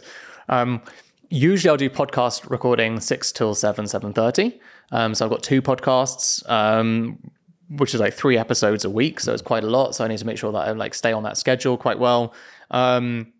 And at 7:30ish, I will either have dinner or make dinner, depending on whose turn it is. Obviously, the new father, it's more my turn. And then almost always every single night, I just hang out with my wife.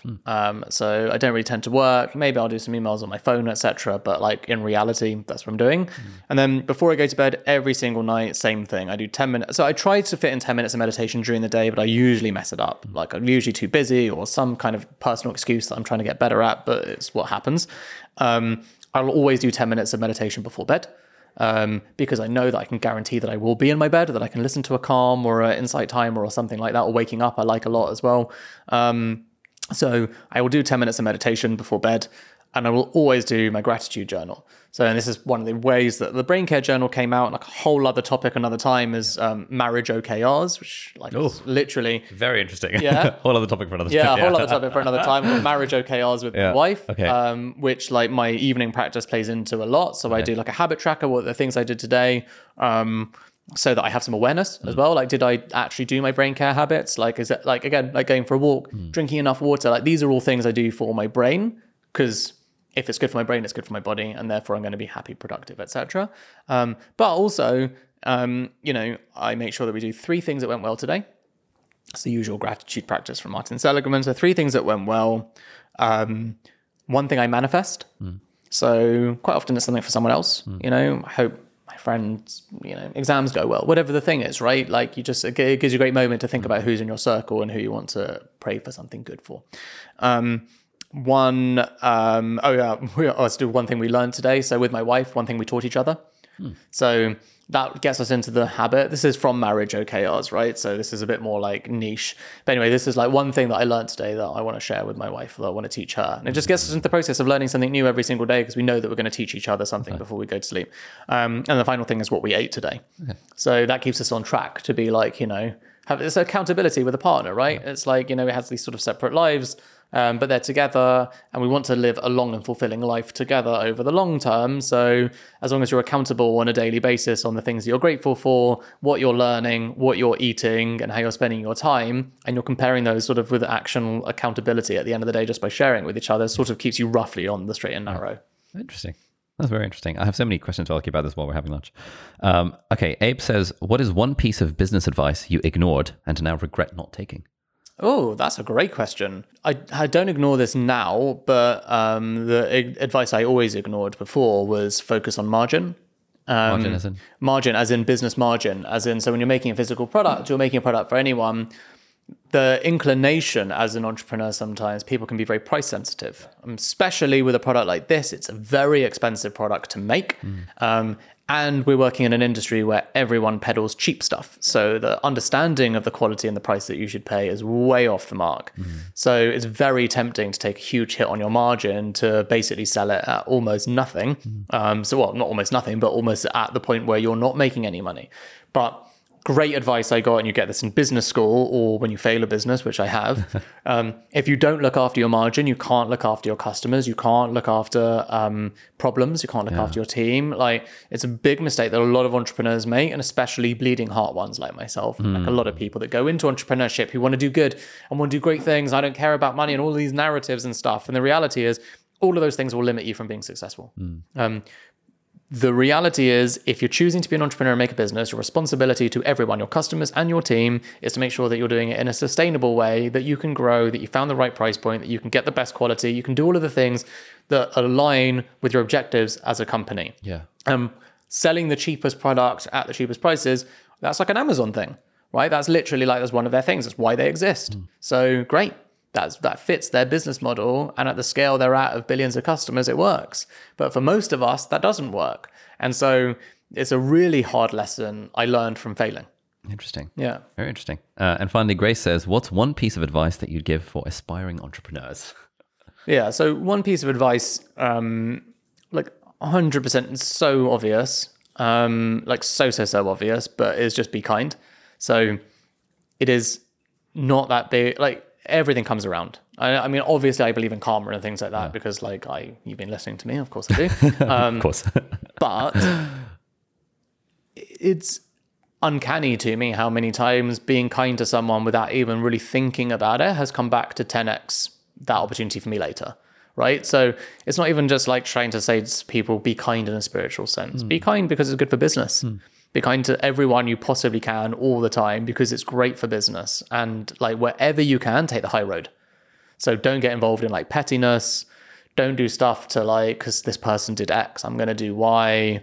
Like all of those things are emotional moments that are going to come up when you're running a business for sure. And it's fine to have those thoughts, and it's fine to fantasize about those thoughts, but don't act on them or do them. Always take the high road. It's never worth it. And business will be good to you back. Awesome. Dan, thank you so much. Where can people find out more about you, learn about you if they're interested? Yeah, so I'm at Dan Murray-Serter on all social platforms. My podcast where I interview other leaders as secret leaders, and our Brain Care podcast, if you're into all things neuroscience and mental health, is where you'll find that. Fantastic. On any podcast player. Thanks for coming on. Thanks, man. And we'll see you later, everyone. Thanks for listening. That's it for this week's episode of Deep Dive. Thank you so much for listening. If you want to check out Dan's podcast, Secret Leaders and Brain Care, we've linked them in the description. If you did enjoy this episode, don't forget to subscribe to be notified when we post a new video, and let us know in the comments who you'd like to see on the podcast next. Have a great day, and see you later.